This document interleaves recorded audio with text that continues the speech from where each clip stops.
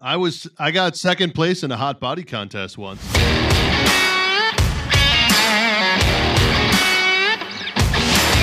Welcome to the Beat Around the Bench podcast, a podcast about woodworking, good times, and general jackassery. With your hosts, Jess of Jess Build It, Colton of Cold Crit, and Ross of RNC Woodworking and Design. You can find us all on Instagram, YouTube, and TikTok.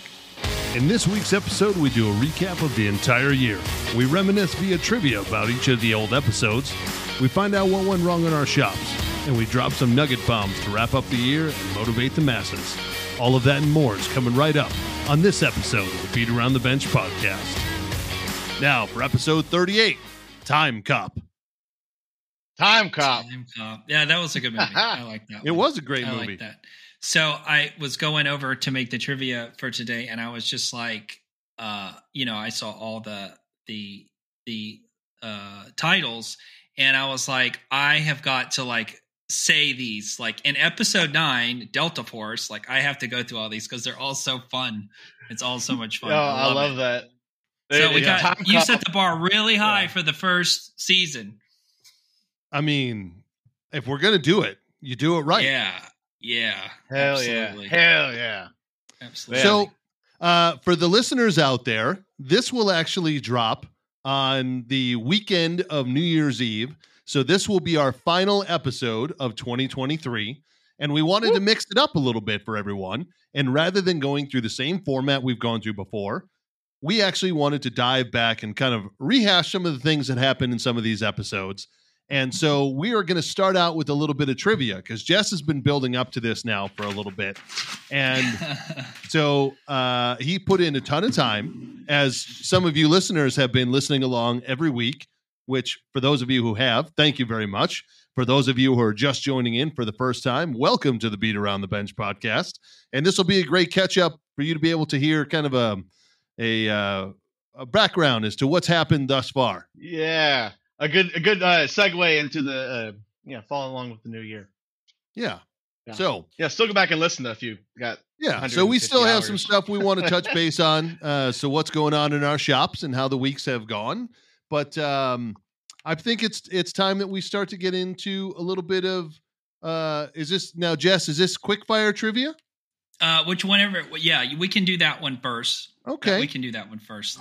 So this is going to be a trivia session, and we're going to explain the rules here, Jess. How's this going to go? In this particular, we're going to do the quick fire trivia, but this week it is all about wood in some sort of weird way. Hey, that's fun. And instead of having a 3-minute time clock, we're going to hash it out, all three of us, and give it a little talk and see what our answers would be and why. What do you think?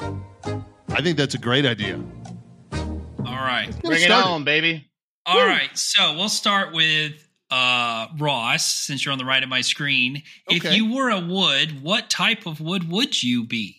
And girlfriend, why? I'd be a weeping willow. You'd be a weeping willow? No. That was actually from an episode of Animaniacs way back in the day. Oh, Steven Spielberg. Yeah. I love that show. Yeah, somebody was interviewing. Oh, it was supposed to be Barbara Walters interviewing Oprah, and on Animaniacs, it was horribly drawn.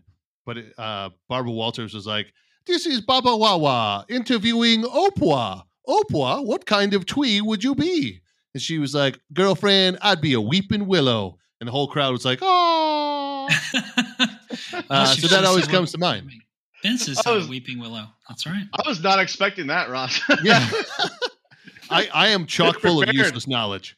So, in all honesty, I would more than likely be Quercus alba, which is white oak, simply because number one, it's close ties with whiskey, and number two, it is unbelievably strong and thought of universally as one of the strongest, most reliable woods out there.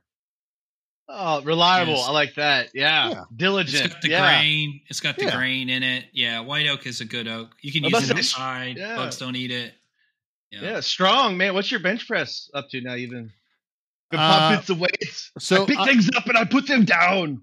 So in all honesty, when I was at my best, I was never great at the bench press. I could close bench better than I could actually do a standard bench.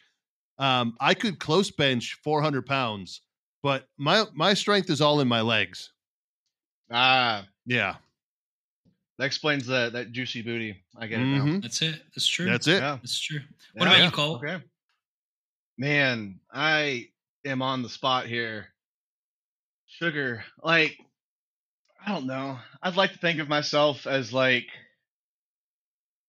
I don't know. Is there such thing? So we've talked a lot about sunken cypress, right? Mm-hmm. Yeah. Like, are you saying you smell like swamp ass? Yeah. Not quite. So is there such thing as like a sunken like walnut?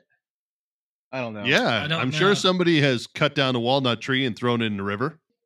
Well, like I wonder, like as far as like the we talked about the acidity's got to be right and all this stuff and water, but I don't know. Actually, I'd just say like a really figured piece of walnut. Like one that's like from a really cool heart piece of the wood where it's got a bunch of sapwood blonde coming through and kind of like you don't know what to expect every time you pull a new board from the same tree. And kind of, I don't know, I like to be original and creative. So some really I would say you'd actually be more like hickory. Your business in the front and party in the back. There we go. I gotcha. Hickory. Dude, I still have those pieces of hickory I got for free from my cousin that I have not done anything with. You should do it. The whole bunch of little slats. I was thinking about doing like some sort of like chevron pattern around something, or maybe like a tabletop or something, but or just a piece of artwork for the wall. But how about you, Jess? What kind of tree would you be? If I was gonna be a wood, I think that I would probably be something like maple, kind of utilitarian, all around good for a lot of different things, and really white, and not a lot of nuances in the grain and the texture, but it's you can rely on it for a lot of different things. And you don't take shit from nobody. You're very abrasive resistant. Yes. Well, I will say, when maple misbehaves, right? It goes crazy and like blows out on you and pinches on your saw. So, when it does misbehave, it's a big problem. All right, next question. Nice. If you could only use one tool for the rest of your life, what would it be? Ooh, Colton, I'm going to have you start with that because I know what your answer is going to be. Oh, well, yeah. I mean, realistically, I would use my, it's a tool we already own. It doesn't have to. Yeah.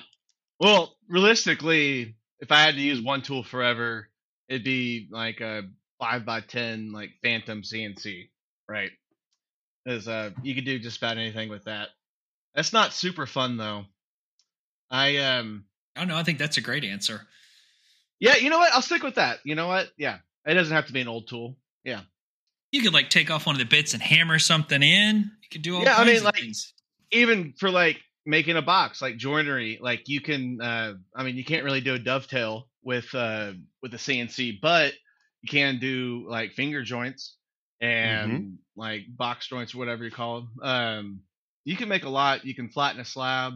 I mean, you could make signs for people. Yeah, I'd be all around big old CNC.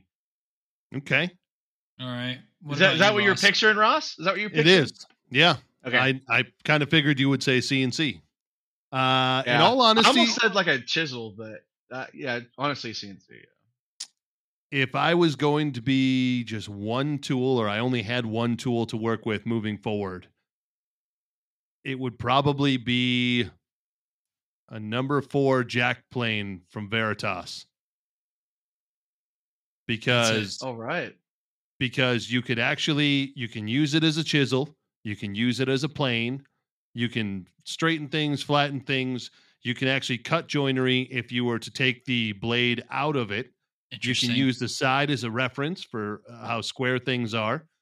It wouldn't be the most efficient tool, but you could do more things with that. I mean, other than probably a table saw is the one that's most versatile besides, or a router, one of the two. But if I guess a table saw, if you put a what do you call it, the bed on it, a sled. Sled. There, thank you. Yeah, with a sled and like a good clamp set, you can do just about anything with a table saw too. Yeah. Yeah. So it would either be the jack plane or a table saw. So a number 4, is that like 8 inches long, or is that longer? Yeah, it's like about 8 inches long, but it's the one that it's short enough that you can do some detail work with it. It's long enough that you can do a lot of like flattening and truly flatten things out and get them totally dialed in. But you can also use it as a bench plane if you need to. You can pretty much do everything. You can use it as a scrub plane to just get like hog off some material. Yeah. So how about you, Jess? Very good. I don't know, man. It's between two things. So a table saw was going to be my first answer, but lately I've been like, deep diving, as I always do with everything that's new, and like with the laser and like watching all these videos. And some guys, that's all they do. I mean, that is all they do is laser stuff. And it seems like so much fun. They don't have anything else to worry about. It's just that laser, or they'll have like 2 or 3 lasers for different things. Right. But, and they make all this cute, they have small sharks stuff for their lasers. This is true. This is true. They have sharks, but I would still probably go with a table saw. You can just about make a jig for a table saw to do anything. Correct. I could see a table saw. Yeah, there's a lot of, it's very calculated. It's a workhorse, man. Mm-hmm. Yeah. Angles. Okay. Yep. All right. Next question. Now, I've got 30 of these. I don't know if we're going to do all 30, but let's go with, what's the weirdest object you've ever made out of wood? I guess we I still should have go to say first. PG-13 or not, or what?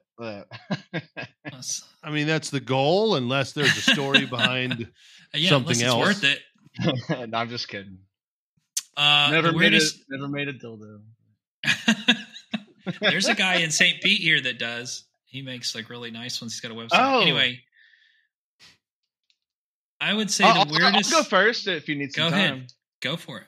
I have made a cock-charcuterie board. Yeah, like a big charcuterie board that looks like a wiener, right? And I made it for Crystal's bachelorette party, and like real subtle. We laid so I did like a curved shaft of this, of course, and Peyronie's disease. Yeah, and like on the edge of the shaft, very subtle and like cursive, I lasered in "same penis forever," and she requested it be made of cherry for accuracy of like tone, and it turned out very well. Which we used to have it on display in our house, but we got a lot of weird looks, and we always wondered why we were getting approached by swingers and things, because we don't do that. But did you have it as like your welcome mat? Like where was it? Where was everybody? It was just like sitting. But we have like a big fireplace that's kind of like the centerpiece of the home, right? A big brick, and it was just resting on that. But we got a little more hidden nowadays. But good Lord. Yeah. How about you, Jess? The weirdest thing I ever made out of wood. I don't know, man. I don't know. I got to think about it some more. I didn't prepare for this. I made like a lot of really weird furniture for like a lot of weird purposes. But nothing like fun like that. Nothing fun like that. I did when I built a bed for my brother and sister-in-law just for fun. I put in tie downs into the posts because why not? Right. Yeah, there was that. But in all honesty, I haven't made a whole lot of weird stuff. I did make, it was the piece that I thought was the ugliest one I've ever made. There was a lady who came to me and she was obsessed with like Victorian era makeup kind of counters. So she wanted like an in-home makeup counter that from the top looked like a lima bean, and the front of it was like had like curtains, and then you'd open it up, and it was supposed to be like this area you could sit in and do your makeup. And she was like, "It's going to be the biggest thing, and I'm going to hire you to build all these, and you're going to absolutely love it." And I hated it. It was the ugliest piece I'd ever made. Did she love it? She did, but the worst part about it was, initially I had made everything to the design that she wanted to, and totally to measurement, to spec. And then she came and she brought this piece of glass that she had made a while back, and she was like, "Well, this doesn't match the piece of glass that I had." And I was like, "I'm sorry, you've had a piece of glass this entire time?" She was like, "Well, yeah, I figured, I would just have you make it and then it would just fit." And I was like, "Good Lord." Okay. Oh boy. I had to remake the entire thing. Tell you about the make it fit, like cut it or something? Like, I mean, Nope. She just gave me the dimensions, and I built it to what the dimensions I was given were, and then it did not fit at all. So the original one actually became my daughter's first homework desk. Oh, and I had to make a brand new one. I would have fought that one. Yeah. I guess the weirdest thing I ever made out of wood was I made some barn doors one time that were pretty tall. They were like 9 feet tall, and it was the most modern thing I ever did. And there was wood, it was all white, and there was wood going every kind of, the pattern was like psychedelic. And it took them 2 weeks to paint it because it was just so intricate and so difficult. And they kept painting, and and these people were real particular. And then we wound up getting it to their house, and it was a little bit too big, and I had to cut it in their house, and it was like a big hot mess. But that's about it. I'm not very interesting with that. Maybe one day. Well, Jess, you do have one thing pretty funny on your what is it, taped to your laser stand now? It's not a wood project, but it's with the guy who works with you.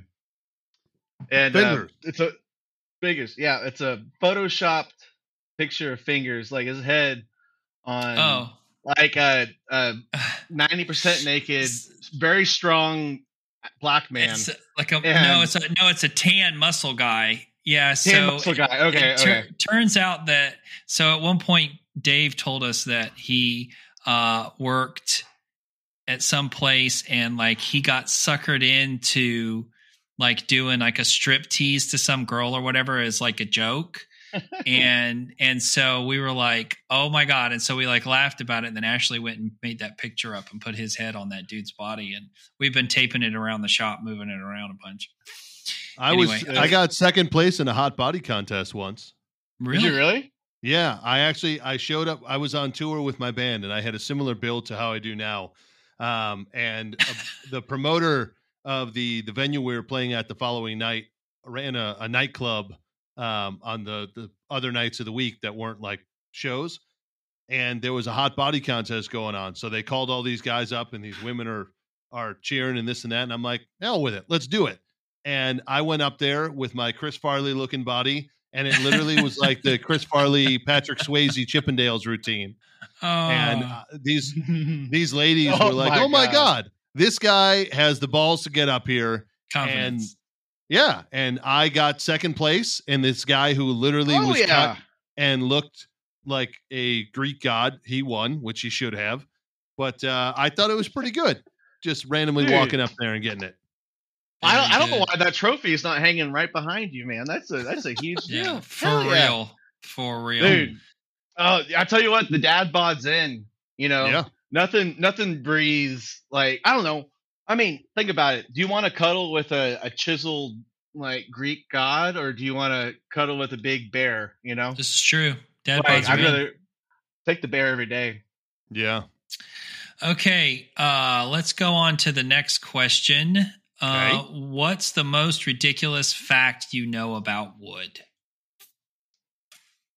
I know there's a wood called mahuhu. That's pretty funny. Yeah, mahuhu. I missed the mahuhu callbacks, dude. Those were fun. Well, we had that mahuhu. Yeah. I'm gonna say, in all honesty, the knowledge that the dovetail joint traces back to ancient Egypt. Yes, that's true. And one of the more random facts I know that's not wood related is that polar bears scream while they poop. Oh, really? Mm-hmm. I think you've told us that before. Yeah. You know what? So do I right now. I mean, yeah, this is true. Your new nickname is Polar Bear. Oh, there you go. No, my new nickname has been Butt Tubes, actually. Crystal started that back. Are those out? No, not yet. Still got them in. But I'm healing well, honestly. But we were showing up for her family Christmas, and they're a rowdy bunch, right? I love them all. And they started calling me Butt Tubes. And at first I fought it real hard, and I was like, you know what? Let's lean in. And so I've been Butt Tubes for everything. That y'all ever played Jackbox? No. It's a game with you play through your TV. It's an awesome. This should be my nugget, really, for Christmas time, especially when you got like a group of like maybe like 8 or more people, right? Or like 4 to 8 people, and it's you play it through your TV, and everyone logs in through their phone, right? Okay. And you like give like funny answers, or there's like all different games, but there's some where it's like a lie, right? Like it'll have like a ridiculous fact, and it's like this happened in this town in the 1960s. And then everyone writes like really ridiculous answers, and then the actual answer is really ridiculous, and everyone votes on it. It's like Balderdash, yeah. Yeah, and there's all sorts of games like that, but it's really fun. It's called Jackbox. And if you're ever looking for something to do with family, it's real easy and hilarious sometimes. Okay. But yeah, so my nickname on that was always Butt Tubes. So nice. I've leaned in. So what are the random facts you boys know about some wood? My most ridiculous fact is that what's that city in Italy that's on is it Cyprus? Pilings? Venice. And it's still the same pilings. Like they're still underwater ever since however many hundreds of years ago, and they haven't rotted. Yeah. I think that's pretty interesting. Well, it's because when they're fully submerged, they have no issues. And when they are out of the water consistently, they have no issues. It's the area in between that gets the dry and soak, and that's where issues come in. Yeah. Same thing on boats. Yeah, I guess most outrageous fact, whatever, just that there is a wood called mohuhu. Yeah, that's fun. That, and then also I learned actually this last week, like hopping on people's lives and things, was that Padauk is only 20% poisonous, and supposedly, according to TJ, he's him and Little Bug do the Sawdust Talk often. Yep.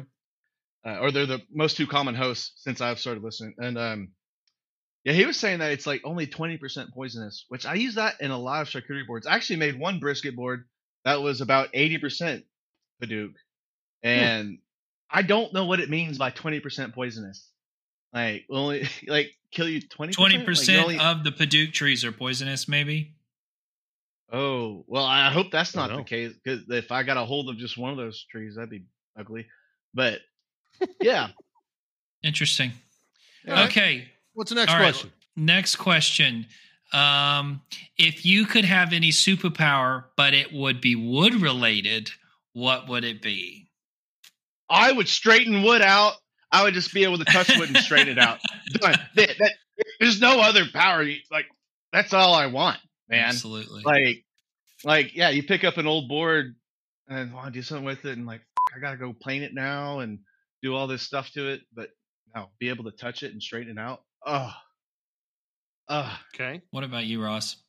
I think, in all honesty, I would be able to cut perfect joinery first time every time.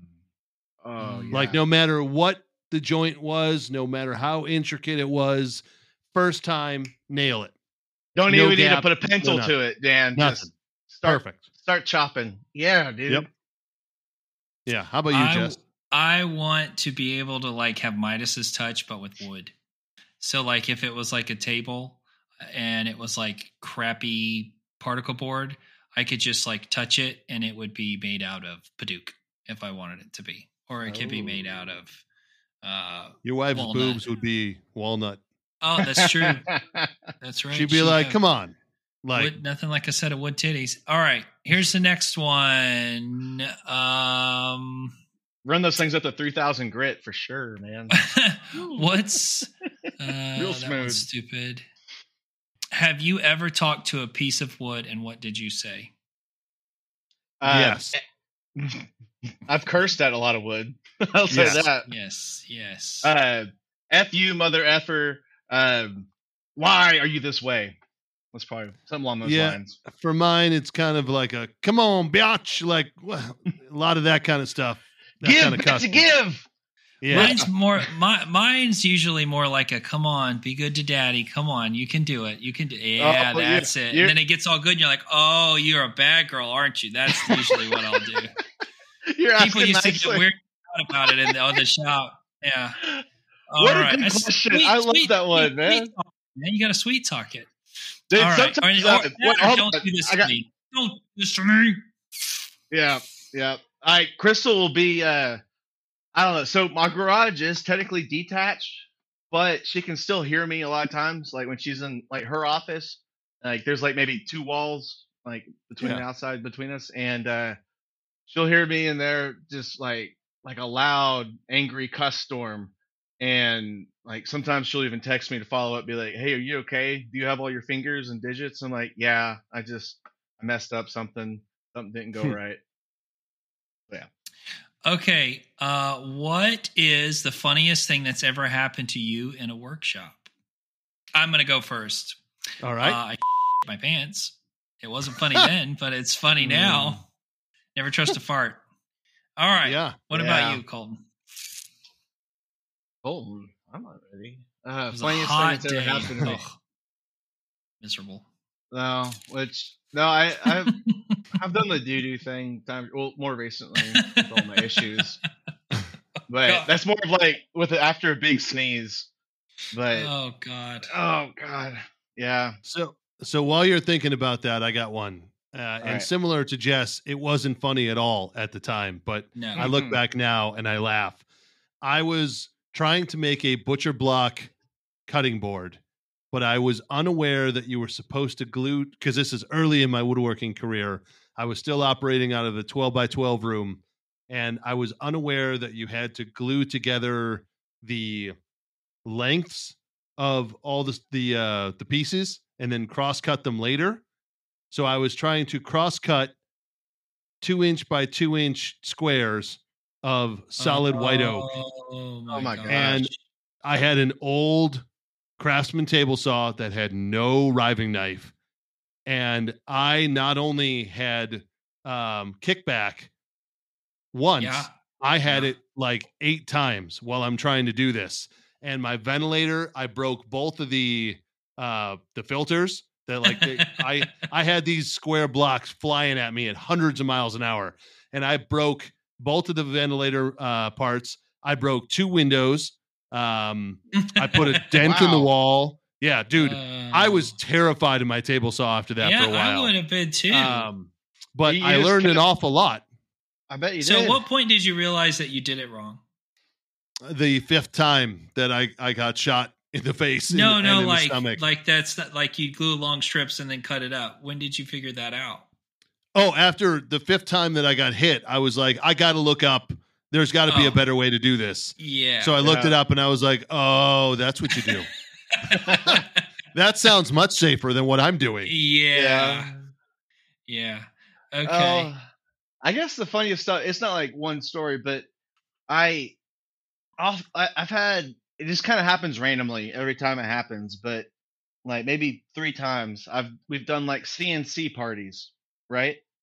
And like the very first time I had fully built out my first CNC, the little X-Carve 1000 millimeter.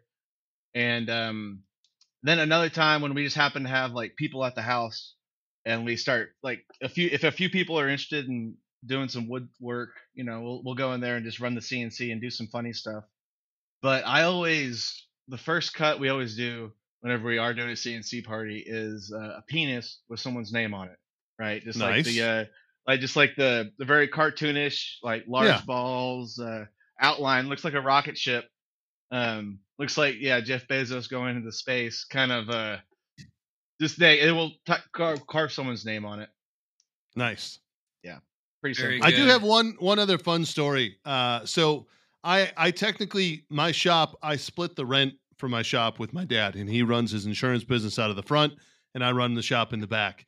And he gets in between 4 and 5 in the morning because he tackles stuff early. He gets up early, and he is also a concealed carry member. And there have been 2 separate times in the 5 years that we have been together in the shop that he's been there super early, and the PVC on my dust collection system has come apart, and like a huge section like falls, and he comes into the back and he's like, somebody's here. I know it. And he's doing like ninja rolls on the ground, and he ducks underneath the pipes that have fallen, the PVC pieces. He's like, all right, you MFer, I got you cornered. There's only one place you can be. And he's gone under this pipe like 4 times. And then he realizes it, and he's like, God. But it's happened like 2 or 3 times. And he's like, every time I'm doing ninja rolls out there, I'm tucking and rolling through the shop. He's like, I'm covered in sawdust and dirt because I'm rolling around on the ground. And it's this damn dust collection. And I should have learned the first 2 times that it's the pole for the dust collection. And since I screwed them in so they don't fall anymore, but just the vibration of using it a ton every now and then with just movement, they'll fall over the night. And yeah. So, Ross, you owe it to the world to set up some like motion reactive camera, like ring cameras. Yes, please. To catch some of this. Oh man, we had a pretty funny burl. My dad caught on camera. What was it? They thought we had at the old house. They thought either someone or like a coyote or something was in the backyard, and they have chickens and stuff. So it's burl and like these like way like the elastics all worn out, boxer briefs. Like walking out there with like his AR and just like trying to stealthily sneak up on this unreal villain, and we got it on camera. It was pretty hilarious. Nice. Okay, awesome. So next question, what's the most unusual use of wood you've ever seen? I'll go first if you want. Okay. Yeah. I have seen people make entire cars out of wood. Everything is solid, stinking wood. I mean, even like, I don't even know about the engine part, but like there's some guys that make all their tools and gears and everything out of wood. They'll make everything out of wood. It's quite impressive. Completely change from metal to wood. Yeah. But the car thing is unbelievable. Okay. Yeah. I think these are thought-provoking questions, aren't they? These are, man. I wish I had some more time to work on it, but I have seen some pictures of like cars thrown together, or like people will like rebuild like the roof on their car, like or like a side panel. Like it's never well done. It's always like 2x4s and like duct tape. Plywood. But yeah. Motorcycle. I saw a motorcycle once made out of wood. Yeah, really? I've seen those. I've seen go-karts, wooden airplanes. Yes, I've seen some odd things like that. So. Well, airplanes. There's still some airplanes that are flying that have a lot of wood parts on them. Like they're almost made out of like balsa, and it's just canvas stretched over them. Sitka spruce is usually what they use for airplanes. Yeah. Mm-hmm. It's real straight grain and strong, but super light. Yep. Yeah. What's the next one?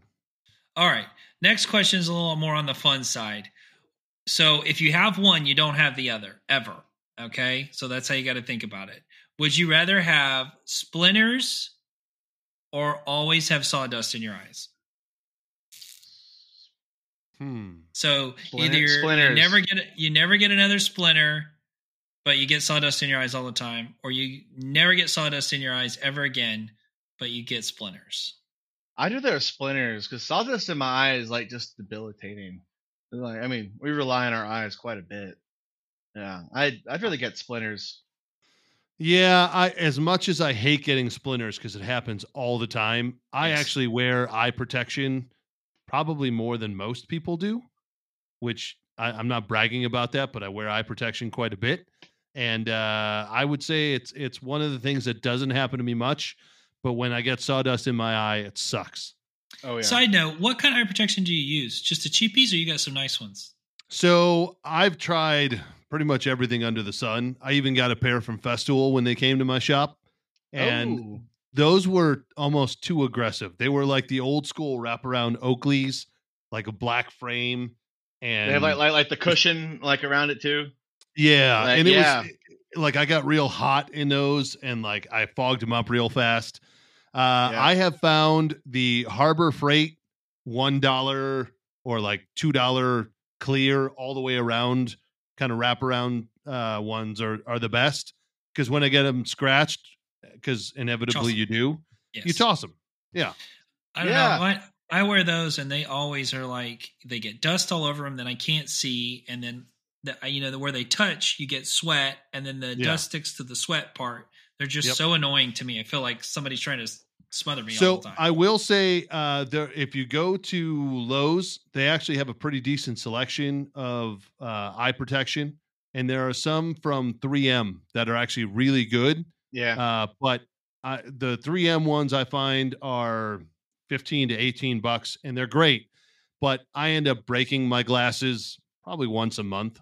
So cost effective, because I put them into one of the like hammer loops on my shop apron, and as I'm walking around, they get caught on something and like pull out of alignment. So it's just easier to get the dollar ones. You're not being barraged in the face the whole time. Yeah, well, good on you for keeping them on you at all times. Because sometimes that'll keep me from using them when I should, because I got to walk across the shop to grab them. But so I use two different kinds. So I have a set of the Real Intense. Like they got foam behind the lens, right? Like you get punched in the eye and you'd probably be all right, or a lot better off than other ones. And I got a bunch of ones I had for sales, was just technically glass, but those all fog up. I ended up going on Amazon and getting a set. They look like retro glasses, like the real big glasses, like the kind of glasses, some of the pictures of my dad behind me have. And then they have like a little like hard plastic guard on the side, which if you're doing an extremely dusty thing, like they're not great about keeping dust from coming up under or above your eye, but they don't fog up if you're just worried about straight like to your eye contact. And I've liked those a lot, and they look goofy for like when you're doing like a video or something. I took a woodworking class one time, and she said, listen, safety glasses, like there's always something that's going to be getting in your eye. So she's like, go on like Amazon or whatever, buy a whole case of them. And she's like, just scatter them through the shop, just because they're like, a big pack of them. They're like 50 cents a piece when you buy in bulk, and just have them everywhere. And so that's what we do. And I try to wear them, but anyway. Okay. So next question. If you were a piece of furniture, what kind or piece of furniture would you be?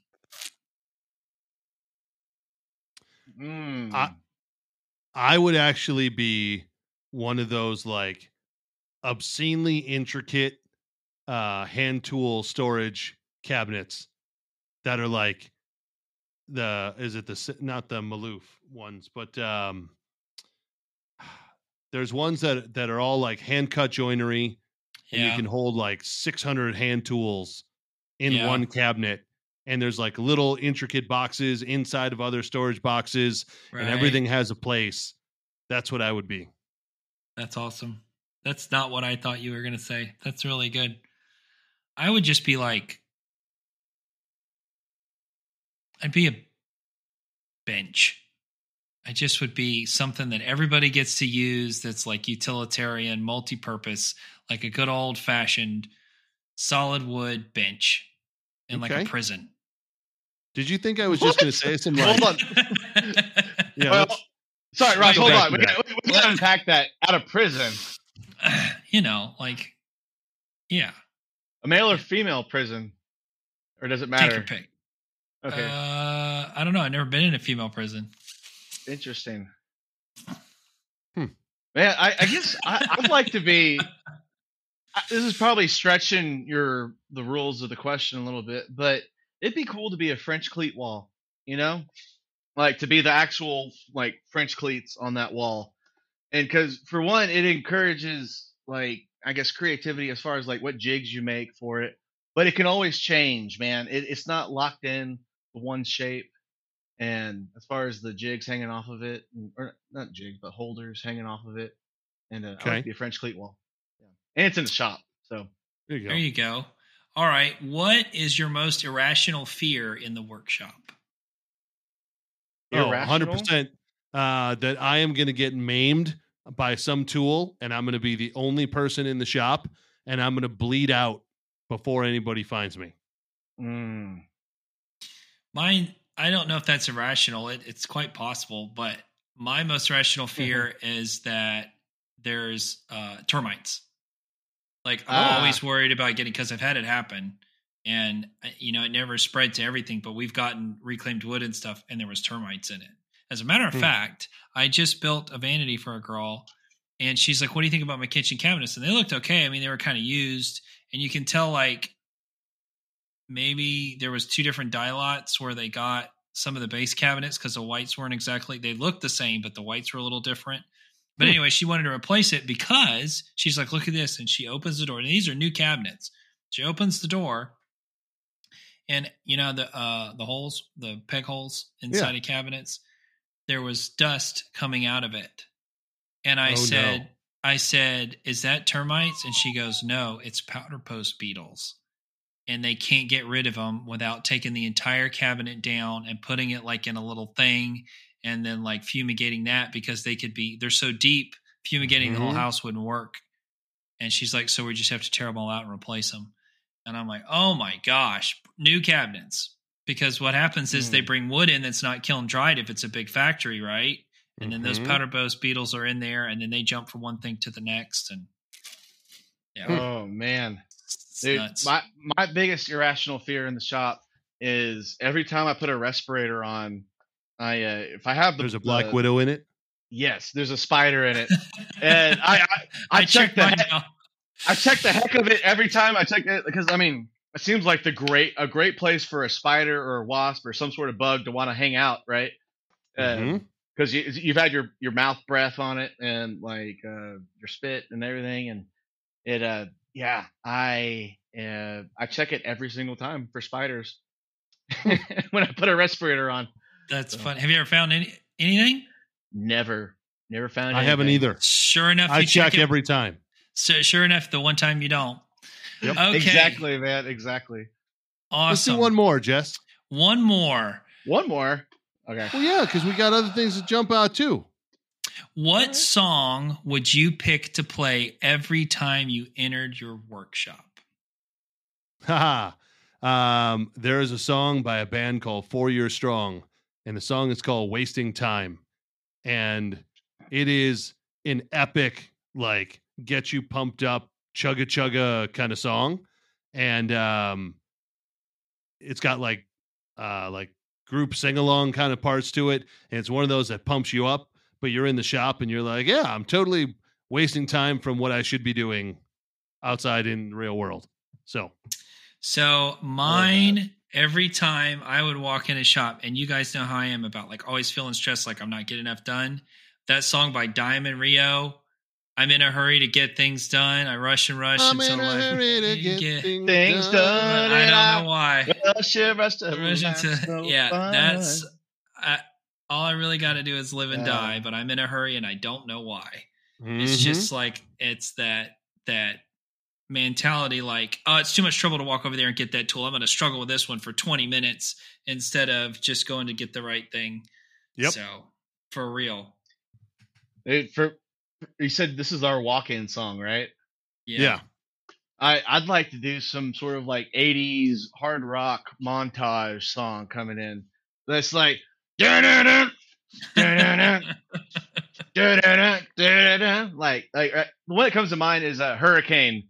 Like, here I am, rocking like a hurricane. Yeah, like just like montage 80s hard rock. Just get you pumped up.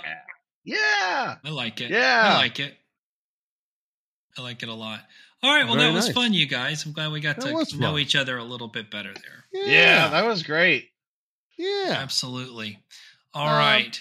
So do we want to take a quick 5 minutes per person, jump into what's been going on in the shop? Sure. Or do we want to jump into some other stuff, some questionnaires? Whatever you want. I got a wood of the week. I've got trivia, whatever you guys want to do. And I got crap that went wrong. Ooh. So, Colton, I'm going to leave it up to you. Roll the dice. What are we doing? What did you say? Crap that went wrong? Yeah. Yeah. Is that like in your own shop? Yes. Let's do that. Yeah. What went wrong this week, Jess? What is that? So, what didn't go wrong? So, you remember the cabinet lady? Yep. And the cabinet got all scratched. The guy that took them all apart and removed them all around in this ridiculous way, he disappeared. And now she wants me to come back and put all that trim on that he tore off. Yep. And I told her I would. I told her I would, and I gave her a price. So she has not responded since. Okay. I did a walnut top for a bar, and they scratched it all up because the polyurethane's crap. Yep. I tried to fix it, and it did not go well. So we're now at the point where we're going to have to take it off, take it back to the shop, sand it completely down back to bare wood, and start over. I'm telling you, man. Deep penetrating epoxy, then some Rubio. I talked to him about coat. that. I talked to him about that, and I've had other people since talk to me about wanting to do a bar top in wood, and I told him I will never do anything but epoxy on a bar top ever again. Good call. I think that's just the only way. I've never had a problem until now. I mean, if they would go flat like Rubio, I would go with that, right? That wouldn't be so bad. But especially if you put the ceramic coat on top. So when we first got back in the shop, I got a call from a guy from Ion Labs to make these conference tables, right, out of Red Oak. Okay. You remember this? Did I ever tell you about it? You did. We've gone back and forth for a year. And so finally they paid the deposit. The check came in the mail. Okay, great. Oh, this is the guy that kept asking on the ETA of his table. Yes. Okay. Yes, very much so. And so they did send a check. And so I ordered the wood the day we received the check. And somehow in my stupid brain, you've heard the term brain fart, right? Yes. So the ones that are there now, they made out of 3/4, right? And he just glued up like Home Depot, Red Oak. Yeah. And it warped a little bit. And I said, well, it's because it's so thin. I mean, I was like, it's so big and so thin, it's not going to, it's going to do that. And then he said, well, we can make it out of thicker. And I said, okay. So I looked up 6/4. Well, in other words, we're going to try to get it around 1.25 inches or so when it all said and done. So I figured out how much wood I needed. I figured it out and I ordered it. And he ordered way more than I thought I was going to need, but they all have to be full length boards. So, you lose a lot. Yeah. Somehow in my head, I got in my head that I needed 8/4. Okay. And I ordered 8/4 instead of 6/4. And so 8/4 only comes in 12 foot at least lengths. So I ordered 250 board feet when I really calculated I need about 150. Okay. And I'm short a lot because for one, I've got 3 feet that I'm losing at the end. And for two, it's, 25% more wood in a 8/4 board than there is in a 6/4 board. Correct. So it's not the end of the world because when a board that long and you're milling it down, to lose a 1/2 inch isn't really that big a deal anyway. And then that'll wind me up at 1.5 inches or so, which will what you should do in all honesty is resaw the pieces to like take off that 1/2 inch. And then you can just run it through the planer to get it to your final thickness. And then you can still reuse that 1/2 inch you cut off. Well, maybe, but I don't know how comfortable I feel trying to resaw a 10-foot long board or 9-foot long board. I think that's why you have feather boards, Jess. Well, I know, but still, I'd just rather lose the material. At the end of the day, he really wanted 1.5 inches. Those were original our original plans. See, you're doing it exactly the way the customer wants. And we just did the walnut tops, and that was 6/4, and I was trying to yield about 1.25 inches, and it was pushing it. It was really pushing it. Especially some of them are 12 inches wide, so the cup is huge in it, right? Yeah. So anyway, that was basically it's going to cost us about an extra $400 in material because I'm short. Oh, I figured out today I'm short. So that's kind of like my big blunder. We bought another one of those tents, Colton. Oh yeah. Yeah, and we set that up. Same size. The biggest one. Yeah. Yeah, the 12 by 20. We put it right next to the other one. 12 by 20. That's bigger than what I was getting, man. Maybe they've upped their size, or maybe they're big in Florida. No, they have more. They have more than one size. Well, the biggest one they had whenever I was there was 10 by 17, and that's what my paint booth is. Yeah. So like I don't know. Maybe it's a newer thing. I don't know. That when I looked, that's the first one. That's one of the ones I saw. So, and they're great. And we set it all up today. But yeah, I mean, that's good. The other jobs looks like they're coming in. The guy that owns the company bought another house. So did the first one sell? Yes, but he lost money on it. Oh. So, not good. It was like it was break even. And then after you pay the realtor, they lost money, but he bought another one. This time it's very big and he got a good deal on it. And it's kind of in that same area, which is close to the shop. And he's not doing as much to this one, mostly like kitchens and bathrooms, flooring, painting, trim, a little bit of trim. You say these were like real fancy houses over there? Like this one isn't super fancy, but it's big. It's 3,000 square feet. So, but he's going to hire people to do most of it, right? He actually got a permit this time, so there'll be a dumpster. Hey, there's an idea. All the good stuff, right? Well, he's a contractor now, so. Oh yeah. So we get to do a kitchen and some vanities and stuff. That'll be fun. Cool. And the website's doing okay. Everything's going pretty good, and things are just moving along. It was interesting listening to the beginning podcast when we were first starting to talk about like what website we were going to use and what Jenga hardness was and all that stuff. It was We've come a long way. We have in such a short period of time. So much work has been done. So much work has been done by me, by you, by my wife. I've learned so much. I've improved myself. So I'm going to tell you. Yeah. I'm going to tell you one thing. So I was listening to one of the beginning podcasts, and Colton said, "This is," and I quote, "No, how many boards do you have?" And you were like 29 sets. And he goes, "I've got an aggressive plan to get it done in 2.5 weeks." That's what he said. No, that was 9 months ago. Like, that's a quote. Yeah, that's how delusional. That is how hopelessly optimistic I am sometimes. And I rewound it and I listened to it again. And I said, "Ashley, did he really say that?"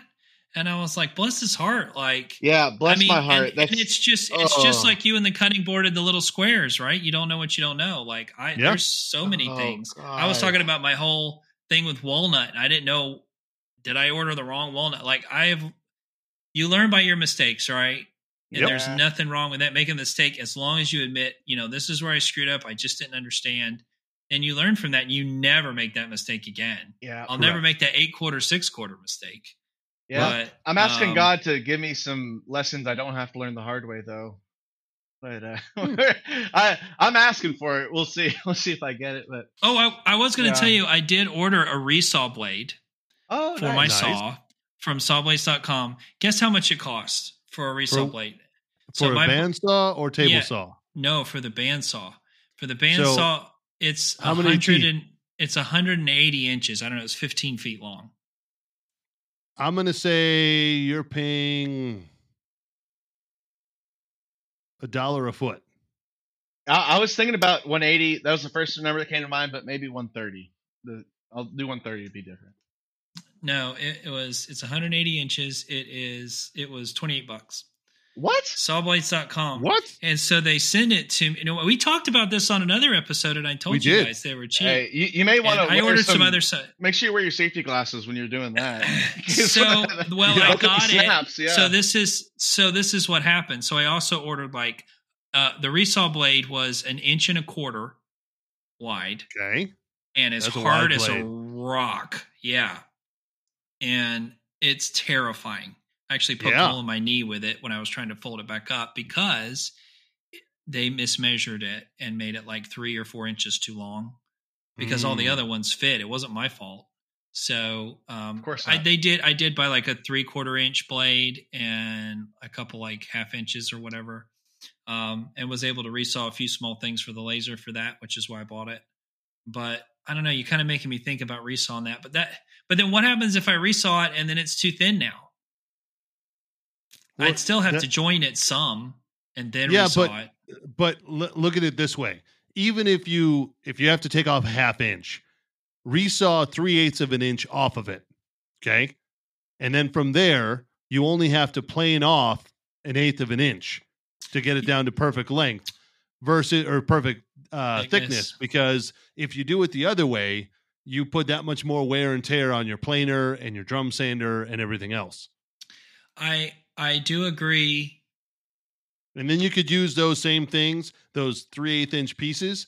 You can actually make some really intricate design for the legs and use those as veneers. And then you have no end grain. I just like the thought of having that extra. I mean, we're going to have all those 3 foot pieces left over anyway. Well, the other thing too that I did think about is like that planer though, like you can plane a 1/4 inch off and it's nothing to that planer at a time. Like it's like zip. I know, but it creates a lot of mess and it's going to fill up the dust collector and I have to empty the collector 3 or 4 times in the middle of the project, which is a pain in the butt because I have to take it all the way out back. So I don't know. I'm going to think about that because I like the thought of having those thin pieces that are rough sawn on one side. Yeah. Because you sand those and do cool stuff with them. Yep. Hey, that raises. I don't know. I guess we could try it with one and see how hard it is, right? So, yeah, can't hurt. Right. So that raises a question for me. So right now, all of my dust collection, whether it's on the CNC or the from my main dust collector, it all runs through cyclones, right? Which cyclones are the best way to separate the chips. Yeah, collect dust. You get the bulk of your stuff not running through your machine, right? And both of mine, like, so the one that's on my main dust collector is a little small, right? Like they're both running from 5-gallon buckets, right? And so I empty them regularly, right? And so in the shop, I threw together with some plywood a perfect trash can to fit under the backside of one of my workbenches. And like, so it's a real quick thing. It's like 30 seconds. Like I take the 5-gallon bucket, pour it, put it back. And I'm kind of thinking that is more effective rather than if I had like a 50-gallon barrel there. And whenever I do have to empty it, it's a big ordeal, right? Like I've been debating because I do have to empty it a lot, you know, like sometimes several times in the same day if I'm doing a lot of like planing or like a lot of really deep cuts on the CNC. But like maybe like the smaller empty, like doing a little bit at a time is better than doing a big thing not as often. I don't know. Well, what do y'all think? Those 2 and 3 horsepower ones, like I think Ross might have had one, like the ones you get Harbor Freight. Yeah. Yep. That bag on the bottom is a pain in the butt to change by yourself. Yeah. And so if you're doing a lot, if the bucket works, then don't change it. If you're not having to empty it out every 5 minutes, I wouldn't change it. So I'm going to circle back to this because my nugget revolves around this. Okay. But I got some advice for you guys. All right. So I had a life-changing moment this week. Save it for the end. Yeah. All right. I'll make a note. You better not forget, buddy. Yeah, that's good. I won't. I made a note of it myself. All right. Good. Oh, good. And my last little thing that's going on. We finally we're donating a table to a family that is receiving a house from Habitat for Humanity, and we're going to make them a custom table. And in my head, I'm thinking farm table. This girl comes in and she loves Scandinavian furniture, which is exactly what, I love. You have a ton of, yeah. So she wanted walnut, and I can't really get the walnut, but we're going to do it. I have plenty of maple. So she wants like an oval top with slender legs. And would she like to possibly buy some matching nightstands and coffee tables? I don't think they have a lot of money. So she's on disability. You could sell them to her at cost. You know what? Well, we're giving a set to a gala for hospice here to sell for money, and we're just donating it. So that's one way to get rid of stuff. But yeah, she wants a really pretty oval table. I'm excited to make it. I've already figured out where to do it. I'm just going to stain it. So anyway. Sure. So my one big thing that went wrong this week, the elm slab table that I'm making for the customer, I ordered the base from Poland, and he wanted a rectangular base, but the finish of it was like this other style that this company made. And I went back and forth with him for like a week and a half about, can you do this one in this style with that finish? And they were like, not a problem. Just make sure you put in this information into the buy. And it was like $700 for the base. So I put in the money and it arrived this week, which is like 2 weeks ahead of schedule. And they made the wrong base. And so the finish of it is exactly what the customer wanted, but they made an X style base instead of a rectangular base. And the customer, I sent pictures and I was like, we have two options. Either one, you take it and you go, hey, this is cool. Or you don't take it and we send it back and have them make the one you want. He was like, I got to have people sitting on the ends and they won't be able to do it when these X's are there. So we got to send it back. And I'm like, all right. So I have to deal with this company in Poland again over the holidays, and we'll see where things net out. Oh, it stinks, man. Yeah, that's so that was fault. No, it's not. No, it's not my fault. It's something that they did, but now I have to go through international shipping and all kinds of stuff. They probably tell you to keep it. They may, and in which case I will put it to use on a separate table because I happen to have some that could work for that. You know what? I like that. Silver lining, baby, right there. Silver lining. Yeah, able to use somewhere else. Yeah. Perfect. That saw blade company, they told me to keep it. They're like, it's too expensive to ship it back. It costs more than a blade. Yeah. Just keep it. Yeah. What am I going to do with it?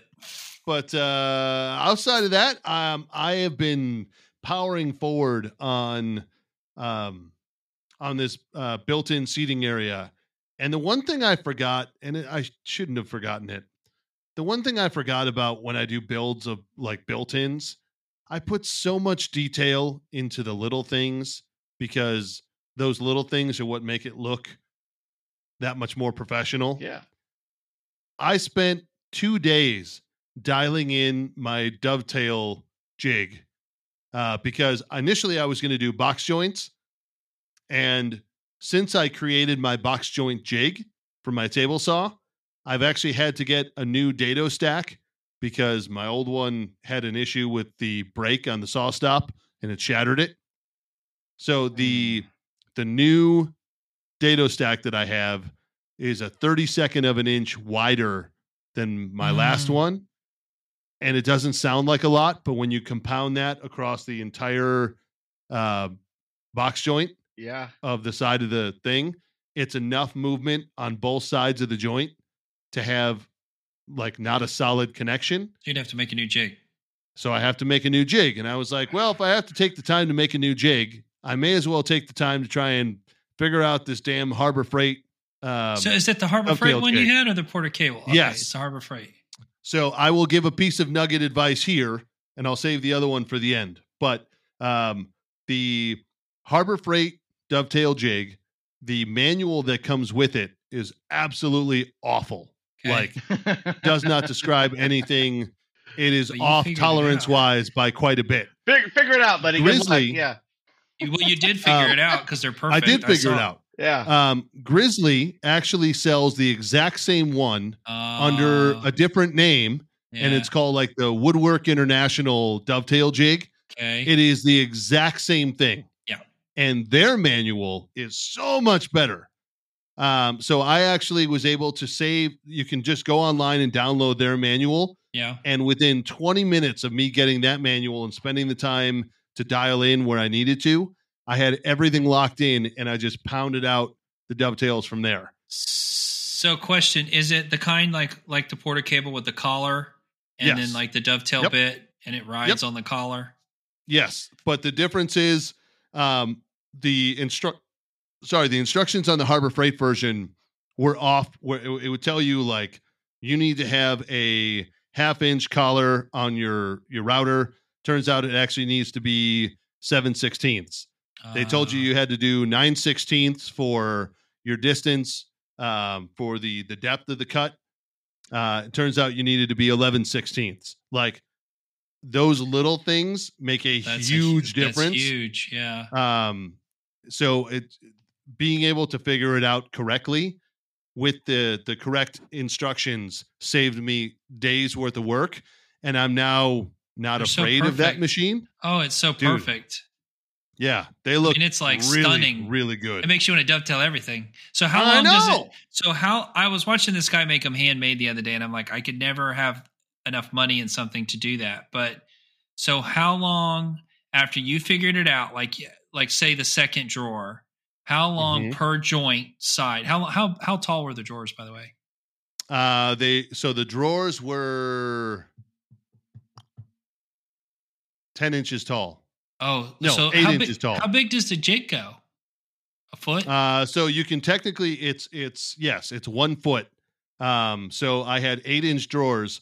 So I had it set up for a left and a right side. Yeah. So when you number them, all the joints, so it's like 1, 2, 3, and 4, but then you have an A and a B side. So I figured out that if you do all of the odd numbered ones, so 1 and 3 on the left side, and then 2 and 4, the even joints on the right side, it puts it all symmetrical, so it glues up without being skewed. Gotcha. So it sits perfectly level. And just those little things, like some of those subtle nuances, dialed everything in. And I got to the point where once I dialed in the process with the scrap pieces, it was taking me about a minute per joint. By the time I put everything in and just pound through it with the router, and then you switch over to the next side, and as long as you keep track of every piece as to what number you're working with, it was super easy to say, this is the A and the B side, and everything worked together. So I knew which side was. Out anything? Nope. Wow. Nope. So is that the one, like I know the Porter cable one, you can do both pieces at the same time, right? Like this one does the same. So it locks it in. Wow. Yep. I got to try it. So the Harbor Freight one, they send you out an email if you're a member of their, frequent flyer club or whatever. They send you out a deal that's like, 20% off of anything, and they're doing end of year sales now. So what would normally be like $100 jig is all of a sudden like a $50 jig or a $70 jig. And at that point, it's totally worth it if you can get the right instruction manual. I gotta try it. You should probably be able to look up that manual online. And that's what I did. But like the one that comes with the Harbor Freight piece, just take it out of the box and throw it away. Throw it away. And then download the one from Grizzly. It's technically Woodworking International. So does it come with the collars, or you got to have all that? So I did buy those from Harbor Freight. Oh, okay. Harbor Freight had them when I was there, but they don't fit on my Bosch router. I had to put them on my old, what was it? My old Porter cable router that I had. Right. Yeah, because Milescraft's got like the plate too. You can buy that. You can put the different. Yeah, and that works as well. You just need to be able to throw in what the options are as far as the width of the collar. So I gotcha. Very nice. Okay. Yeah. All right. What's going on with you, Colt? Hey, I just had a quick, I'm staying here with my family. My sister came and delivered a Westarita, which we'll talk about at the end. Nice. But I figured while she was here. So she's put your ear back in. Put your ear. Oh, she's got it. I can't hear you. Yeah. You can't hear me? Okay. Can you hear me now? Now you can. Okay. Yeah. Okay. So she can have your other one to listen in. Yeah. Oh, here, try this one. See if that works. There you go. Sorry to complicate it. Microphone's no, I texted them asking for a Westarita, and she came delivered. But she's actually come and helped me several times. She has like a crank it out weekend in the shop, and she's part of the reason why we're really into resin in our shop. And yeah. You and Crystal both, y'all got into the resin, and then I had to learn it because y'all aren't there all the time. That's basically what it comes down to. Okay. That's all helpful. Yeah. But yeah, no, she's also an avid listener of the podcast. And so I think while she's here, and being that she is an avid listener, she should maybe take a stab at some of this trivia that's coming up. Yeah. I'm down. Are you down? I'm down. Okay. Let's rip. Oh man. Okay. Yeah. All right. Also, have y'all ever heard? Do you want to hear what Colton's been doing? Sorry. Oh yeah, I do. Well, actually, dude. So I actually had 2 mess ups in the shop this week. 2. Okay. So the first one was so I had ordered a lot of black walnut. I was doing a bunch of these. I call them brisket boards, but which we ended up going all side grain glue ups. I didn't get the opportunity to do any fun end grain stuff. Customers. Yeah, you said the customers, they all wanted side grain, right? Yes, they preferred it. And I think a big part of that is that Crystal took really good pictures of them, right? And they look sharp as hell. They look great. Mm-hmm. And in side grain, like I was thinking, these customers, they're not professional chefs, because end grain is the best on your knives and everything, but at the end of the day, whether they're using a plastic cutting board, bamboo, or a nice side grain, they're gonna enjoy it, and it's gonna be about the same experience, as long as they love it, and they loved it, and so we did them all side grain. But where I messed up was the mill that I use. They ship everything to me, right, and they cut me short about 3 board feet. And which I had ordered a little bit of extra board feet, but whenever I'm planning out cutting 1.5 inch strips out of all this, that's a lot, man. And and so I was short, and so on the 4th cutting board, I had a lot of creative freedom actually. And Linda, this is the one going to John McDonald, and so I he had a farm, he did, didn't he? But yeah, so we did I used woods I've never used. So Ross, you said before that you had used mahogany, and so this is the first time I've used mahogany, and then I used some white oak as well. And nice. So I actually did a 5 board glue up, and it went. This is in order from in to out, then in to out, right? And it was a 3. There was 2 main stripes going up, and they also said that they didn't want Paducah, right? So these are TCU people. Yeah. And I was like, oh, well, I got some Purple Heart. That'd be great. Let me make that be the accent stripe. And they're like, no, they don't want a big accent stripe. And I was like, okay, fine. And so I went from walnut, I think it was an African mahogany, then cherry, white oak, and then maple. And then so I was able to make that white maple the big accent stripes, right? And there's 2 of them. And it went very well. And it before I had oiled it and everything, it looked weird. There's a lot of different colors of brown, and it was kind of gradient, and some are red, some are not. But once it was oiled up, and I did a little laser in the bottom left corner, it turned out really well. I was really happy with it.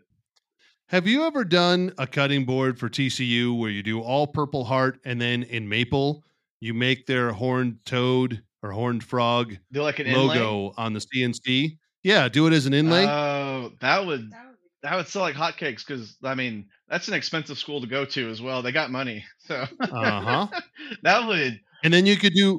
You could do the same thing. Strangely enough, all maple cutting board with the SMU horse in Paducah. Oh, that would slap. That's another expensive school, dude. I'm surprised Chicago knows about SMU and TCU, that they're in the same town, man. That's I'm impressed. It's not like you're seeing SMU on football or anything like that much. But they were on yesterday. Were they really? Or today? Are they doing good or no? Yesterday. They were in a bowl yesterday. I forget who they were playing, but I got you. It wasn't anything impressive. Well, I'm impressed. They're because they are like neighbors. Yeah, they're both in the DFW area, which I'm from up there in Argyle. But that, and then what was the other mess up I did? Oh god. So it was late one night. I was in the shop, and I just pull up Instagram for a sec, and I see what was it, Joey Steelblade and Little Bug Woodworking and the Wooden Mustache. Come on, which we've had Little Bug and Wood Mustache on our podcast, and I see them going live. I'm like, well, I gotta check this out, and then I hop on, and then Joey's like, does anyone want to hop on? And I'm like, well, is a frog's ass water tight? Let's go, baby, woo! And so I ended up hopping on, and it goes till 1 a.m. And like for like the last half of it, I'm like, okay, I got to keep working. And so like I had my headset in and like was still kind of working on stuff that wasn't too loud while I was on this live. But we were also drinking while we were on this live, and I left the conveyor belt for my drum sander running all night. Well, like it was about 5 hours. And I just went inside, like I took a small nap after, but did it burn the motor? It didn't burn the motor. It torched the actual belt itself, though, because I haven't figured out how to. So I have the Jet 2550, right? So it's a pretty wide drum sander for like a garage drum sander, right? And the belt will always go right. I've done so much stuff to it. I think I need a new belt, really, but which is good. This is a good excuse, but the belt just kept going right, and by the time I came out in the morning, about 5 hours later, it had like a shredded part of the belt, right? And so finally have an excuse to get a new belt, but that was a pretty big mess up. And yeah, that'll do. And I'm very thankful it wasn't worse. Like what if I had slept 10 hours? Like it would have it could have caught fire or something, or ruined the motor or something. But luckily, true story. All it did was mess up the belt. So okay, gotcha. We're on jump into it, Jess? Yes. Are you guys ready for some trivia?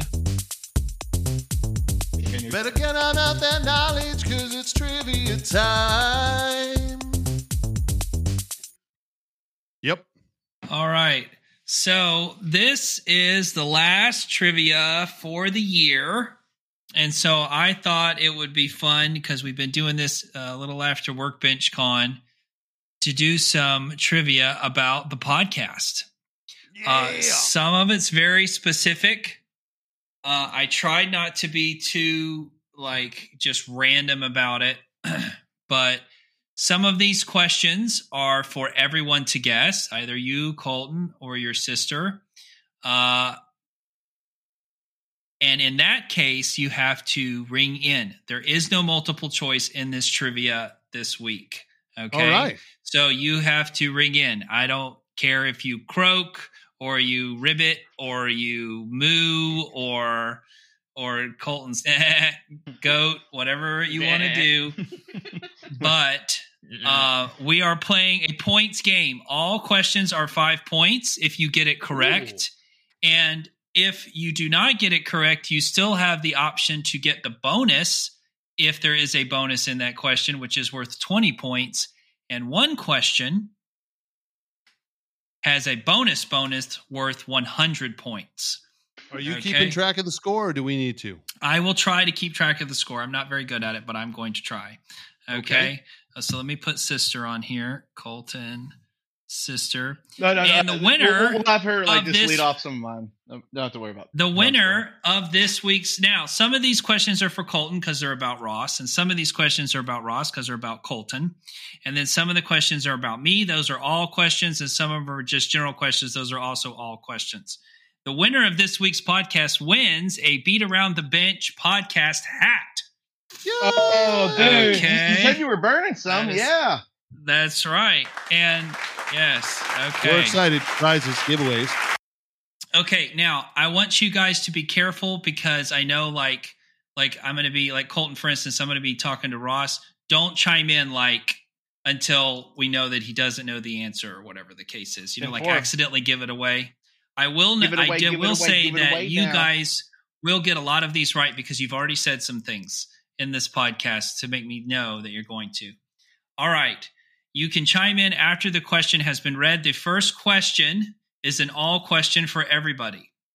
Okay. In episode 1, the beginning was brought to you by letter what?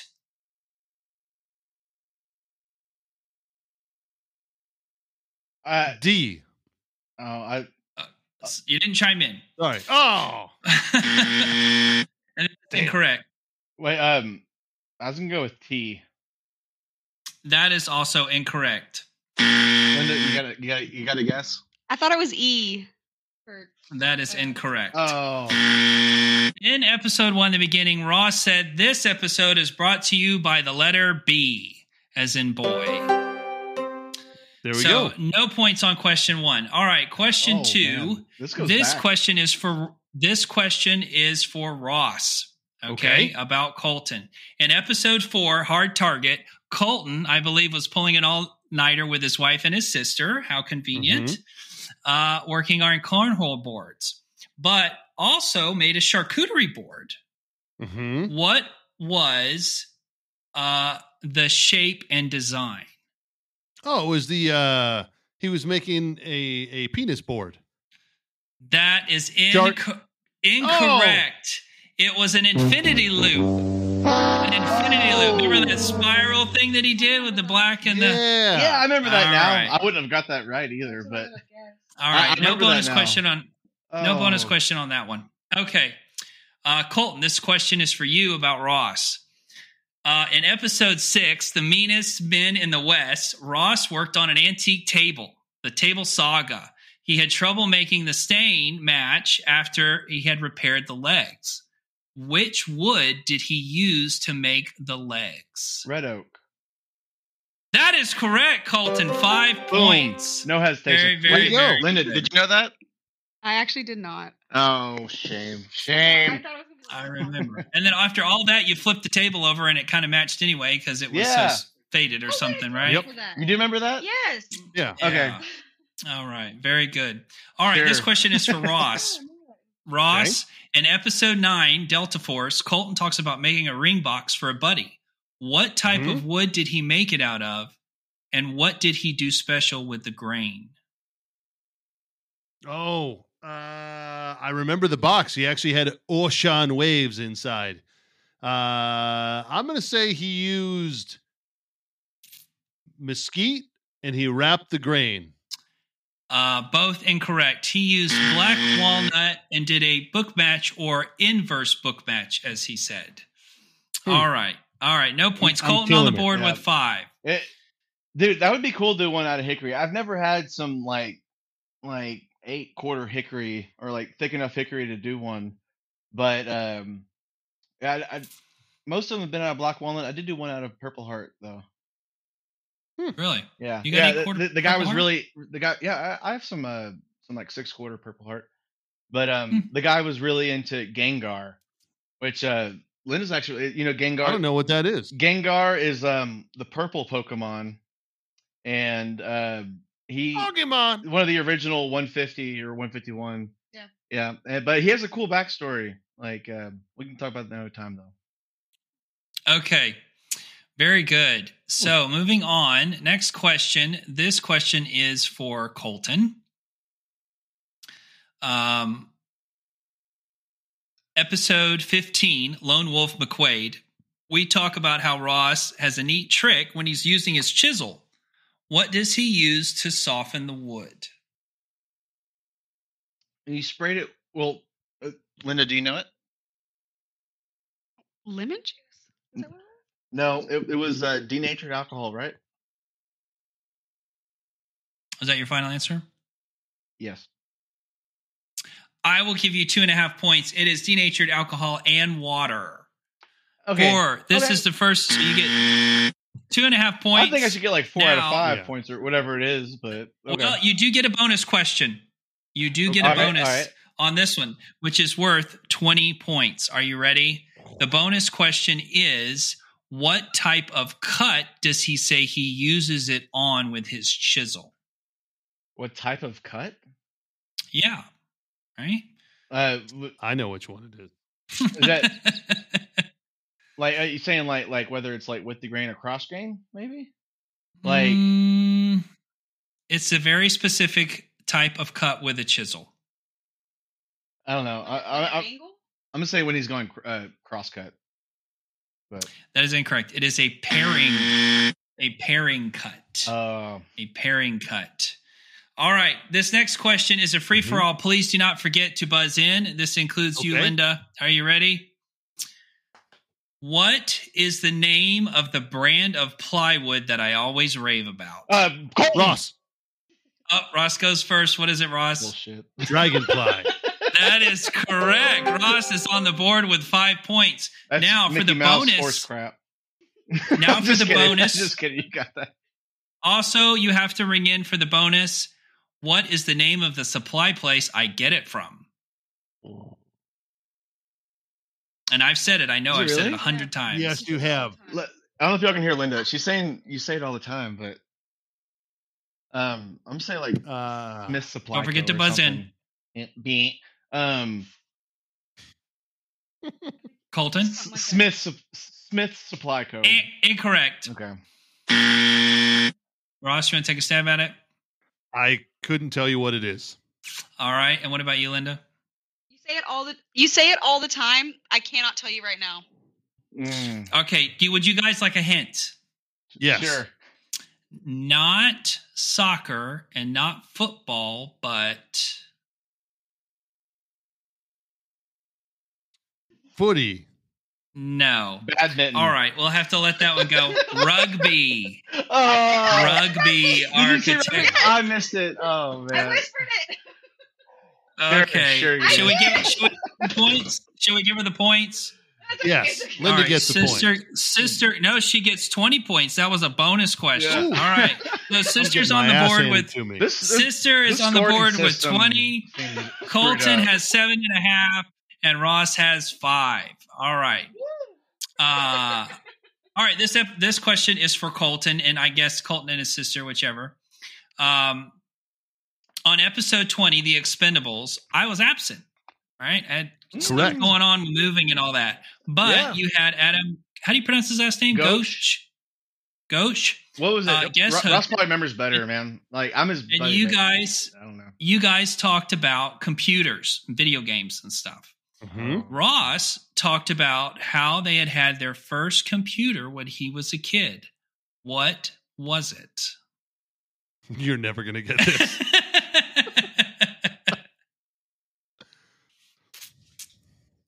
Dad and I listened to this. Yeah, do you know? I don't know. Macintosh.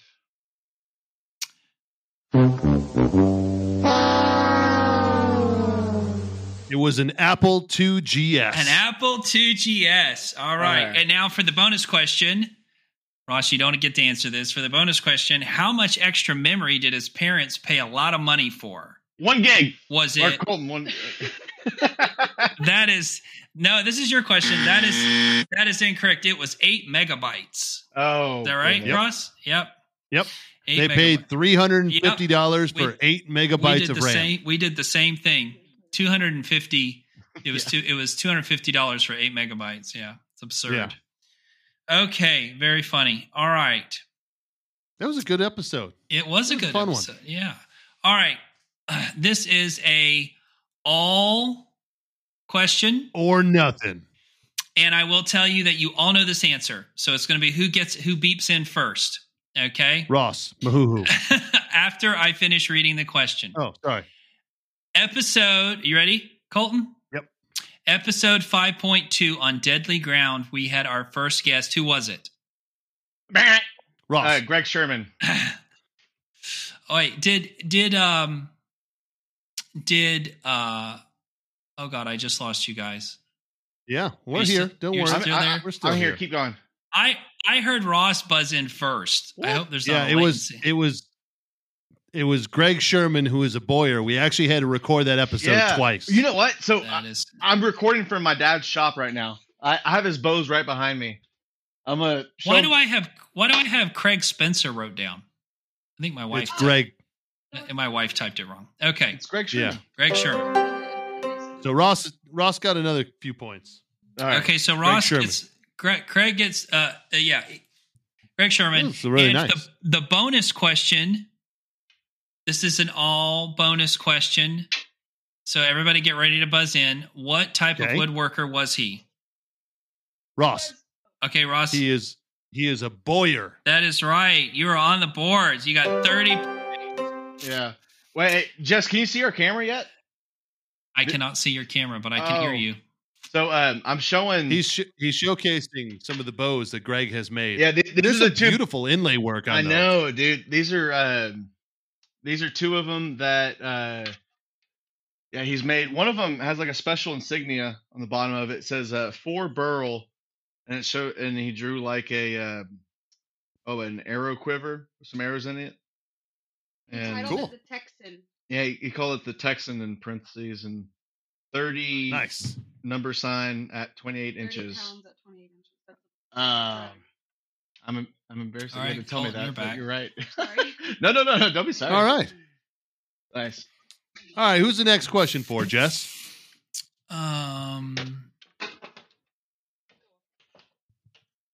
Okay. This is a tricky one. Okay. This is an a all one, or this is a buzz in all question. Are you guys ready? Yes. In episode 4, Hard Target was our first whiskey of the week. What whiskey was it? Oh, Ross, go ahead. Early Times Bottled in Bond. That is incorrect. Oh, wait, that is incorrect. I'll take a stab at it. Was it Michter's Rye? That is incorrect. Oh. The first official whiskey of the week was Old Elk Blended Straight Bourbon. The first whiskey that was recommended was Early Times Bottled in Bond, but it was not the whiskey of the week. That was on episode 3. Ooh. And he said, do you have any recommendations? And you said Early Times Bottled in Bond, which was going to be the bonus question. You know Thanks for running it. Okay. That's so cool No to remember how that kind of evolved into our whiskey of the week. Right? Yeah, it's very good. I love that. Yeah. Oh, this is really fun. Okay, let's go. It is. It's very cool. All right. This is also a all question. Are you guys ready? Mm-hmm. With your buzzers? In episode 5.1, Forced Vengeance was the first one of the week. What was it?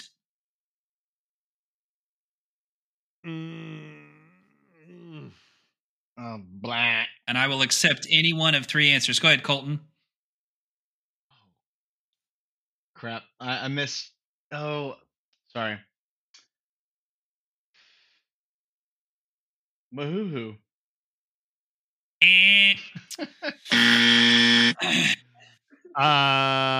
Ross. Go ahead, Ross. Was it Maple? That is also incorrect. The first wood of the week was stinkwood, or Cape walnut, or black stinkwood. All the same thing. Oh. It was stinkwood. Yes, that's what I picked. Now, you guys can all still get the bonus, which is worth 20 points. Are you ready? Okay. What is its Janka hardness within 300 pound-feet? Colton? Colton, go ahead. 1,500? That is incorrect.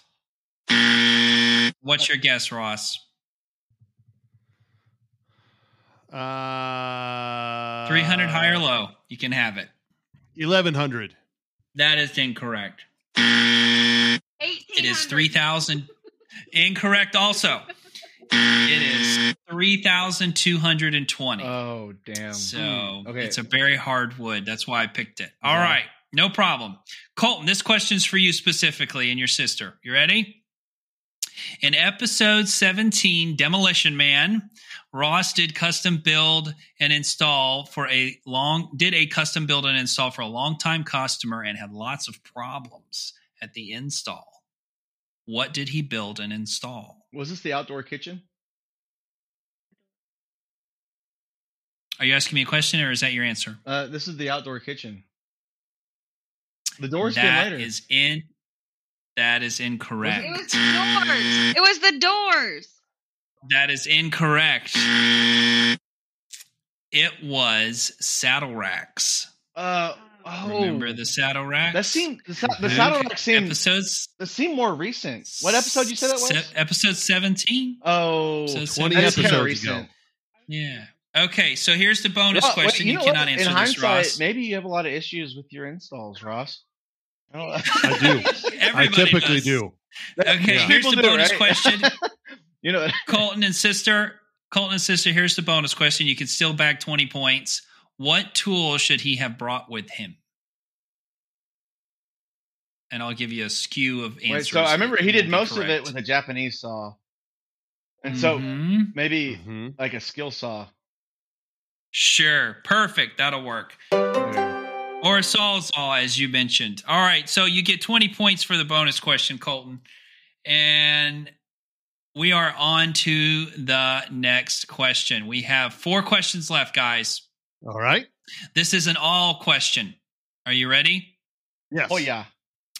Ready for your buzzers. Episode 29, Escape from L.A. And this also, well, you'll see. We had Daniel Dunlap on, who also sent me a hat for Christmas, by the way. My wife snuck one of those. And another Bench Dog podcast. And Little Bug. I got 3 hats for Christmas. Did you really? Did your dad give them to you, or did your father-in-law give them to you before Christmas? No, he didn't. He didn't screw up those. Oh, okay. Man. This one's my favorite, so don't worry. All right. Okay. Actually, Ross asked him where the worst place he shot a wedding was. What was the venue? The name of the venue? Ross, go ahead. The VFW in Cedar Bluffs, Iowa. That is mostly correct. Give it to him. It is Council Bluffs? That is correct. It was Council Bluffs, Iowa. There you go. So you got that and the bonus. So that was worth 25 points. Oh, yeah. Now, for the bonus. We started talking about all the Methodists and all that. Yeah. All right. So everybody can do the bonus question. Are you ready? Mm-hmm. Get ready for your buzzers.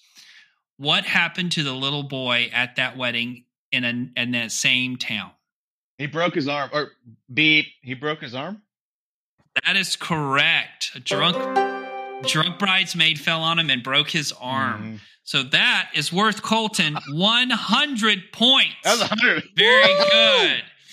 All right. This seems a little skewed.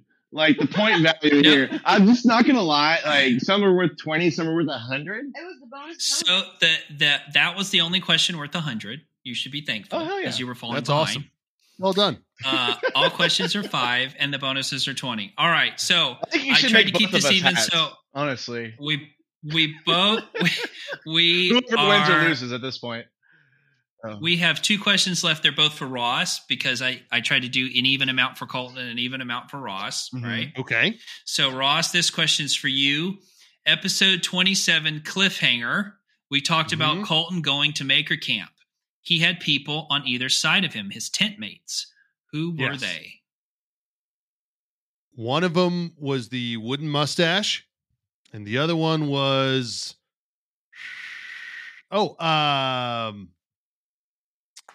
the Olympian, the kayaker. Right. Ryan Cochran was on one side, right? Yep. And the wooden mustache on the other. He said it was Chris with Rustlin Forger. No. Oh. Yeah, though old Matt with the wooden mustache, he likes his pleasures a little bit better. Like he was I think he was staying in a camper. But that is a good guess. I'll give you 2.5 points for getting half of it. And the bonus question, what was Chris Rustlin's dog's name?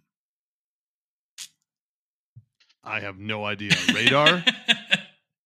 It was, as best as we could make out, Leo. Is that right? Leia. We listened to it 6. It was Leia. It was Leia, like Princess Leia from Star Wars. Okay, yes. Leia. Yeah. Leia. Okay, Leia. All right. Oh. So Ross, you get 2.5 points. Dude, yeah, that's what you said. Yeah, we talked about that guy a decent bit, right? Dude, that's insane. He does forgery out of the back of his van, and he's completely nomadic at this point, and it's freaking he was a cool guy, man. It's pretty neat. He's on the list. Leonardo DiCaprio was doing forgeries all over the world in Catch Me If You Can. That's true. It was check forgeries, but yeah. All right, that was a good movie. But all right, 2 more questions. This one's Chris on at some point, but he'd be a good interview. Okay. All right, awesome. So Ross, this question's for you, and then we have one more that's an all around. Okay. All right.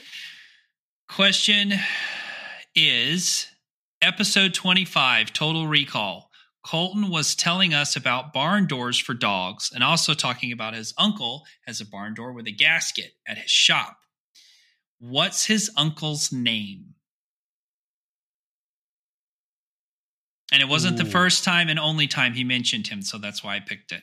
No. I'll take a first name or a last or both. I remember Burl. I remember that name. Hold on. Is this the same uncle that owns the horse farm? Correct. Yes. Is it Jason? No. Well, you can't do that. Stop. No. Come on. Give him a chance. Jason, your answer? Yeah, that was my answer.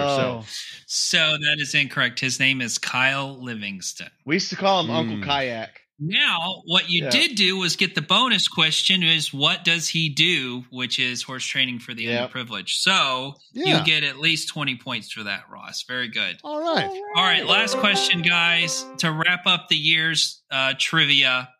This is an all question, and this is very much you got to get the buzzer. Okay. And then there's another bonus worth 20 after. Are you ready? Yes. All right, you guys are nice and clear. What is the nickname or names for the guy that works with me at my shop? Ross. Fingers. Ross got in first. No. What? Go ahead, Ross. His actual name is Dave. His nicknames are Fingers and Hoosier. That is correct. That is worth 5 points. Now there's got to be some sort of delay going on here. Okay, so here's the bonus question. No, because you're like right there. I mean, like you guys are right on it. All right, you ready? Yep. The bonus question. Also, get ready with your buzzers. During the summer, we had an intern. He was a special needs kid. What was his nickname? Ross. Go ahead, Ross. What was it? Nash and Cheese. That is correct. That is worth 20 points. Ross, you freaking nailed that. Oh, that was a good one. 120, 22. All right, Colton, you finished out with 127.5. Sister, nice. You got 20. And Ross, you've got 10, 30, 55, 75, 80, 100, 102.5. You are the winner, Colton, with that bonus question. Awesome job, guys. Colton. Everybody gets hats. Everybody gets a hat. As soon as I get the freaking thing to print. Even Sister. Well, awesome, guys. It has been a great year. I've been so excited to do this all week. It was so much fun listening to the old episodes. I will say, and this is something that I'm going to bring up, we're going to have to create a buzzer. Yeah. For me. No, a buzzer for me because I noticed a huge, and I'm hesitant to even say it, mannerism that I have that only one other person has ever said anything to me about when I was a kid, and it's that I suck my teeth. And there has been multiple times where you hear after I say something. Oh my God, it's so embarrassing. That's great. Hey, Jess, I still love you, bud, but the last 2 episodes you sucked your teeth a few times. But yes, very much so. But it hasn't been like the whole time. I was gonna say something at some point. So unbelievable. I'm like, what am I doing? Well, slobber. I didn't realize it was you. I was listening to the last episode, and I think I listened to it twice actually, and I was like, wait, is that me? I thought it was me because it wasn't obvious that it was you. But I was like, oh, it's every time after Jess talks, she does that. And I was like, oh. It's like this mannerism that I do. I don't know. My dad did it, and I guess I picked it up. I have no idea. Well, I mean, I have some mannerism like that, but I guess they're not as loud as that. Appreciate it, Colton. Appreciate it. Yeah. Well, Jess, first of all, thank you for putting in the time. Dude, that was a lot of fun. Let's get a round of applause. Yeah. Dude. Thank you, guys. Well done, man. It was a pleasure. I think this should be a Christmas tradition. Like the last episode of the year, every year, like for the next 10 years, 20 years. Well done, Jess. Podcast is global.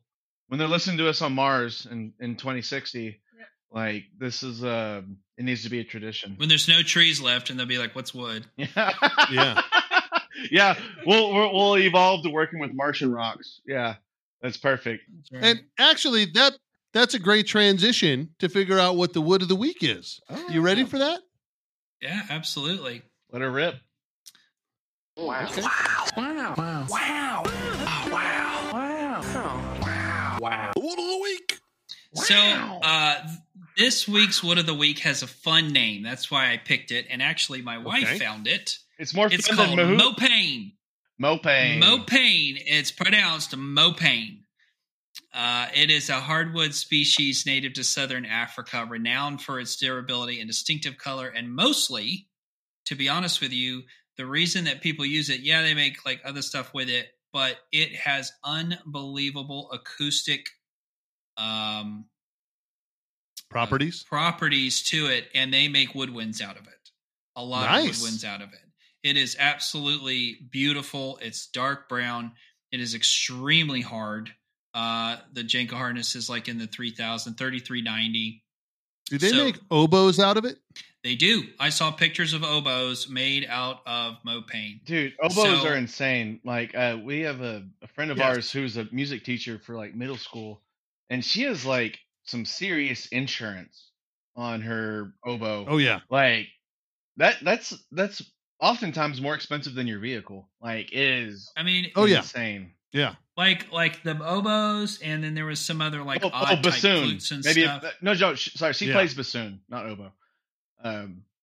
Either way, I saw a lot of some of them I didn't never even seen before, but it looks fake. It's so beautiful. It is just absolutely very, very tight grain. It's a deep, rich color, and as well as it creates a deep, rich sound, very warm sound. Actually, that would make a really good marimba as well. I don't know what a marimba is, but sure. A marimba is a wooden version of a xylophone. But it's typically much larger. A xylophone is usually only 3 octaves, and a marimba is 5 octaves, and the other 2 are lower octaves. So you get super low sounds out of these natural wood pieces. It's one of my favorite instruments to play. I don't get to play it often, but it's a ton of fun. You play xylophone and marimba and stuff? I was in percussion ensemble in high school and college. Yeah. Oh, very nice. Well, termites don't eat it. Like the powder post beetle and some of the other beetles that are in other countries don't bother it. What I will say is that it's generally difficult to work with, but it's very expensive. It's hard to get. And I saw people selling the roots. There on hardwood things, you could buy Mopane roots. So I guess even every part of the tree, nothing gets wasted. And it basically doesn't rot. So I would imagine anything that they create. I saw a lot of pin blanks and stuff like that. Well, of course. Do you think the band The Roots? Go ahead. Sorry. Do you think the band The Roots has an album called Mopane? I hope so. There we go. I hope so. But anyway, so that's the Wood of the Week. Look it up. It's beautiful. I got a question on whenever you are using the roots of a tree. Does it still keep like a very similar pattern as far as the grain of like the bulk of the tree? I don't think so. I don't think all trees are like that. Maybe some. I don't know. I don't think so. But I know like an oak root, if you've ever got a hold of one of those that's growing out of it, it looks like an oak limb. Is it really? Just without the bark on it. Yeah. Very sappy. Typically, very sappy and also very, very moisture heavy. So, and speaking of moisture, what a great transition into the whiskey of the week. Yes, quite so. Yeah. Let's do that.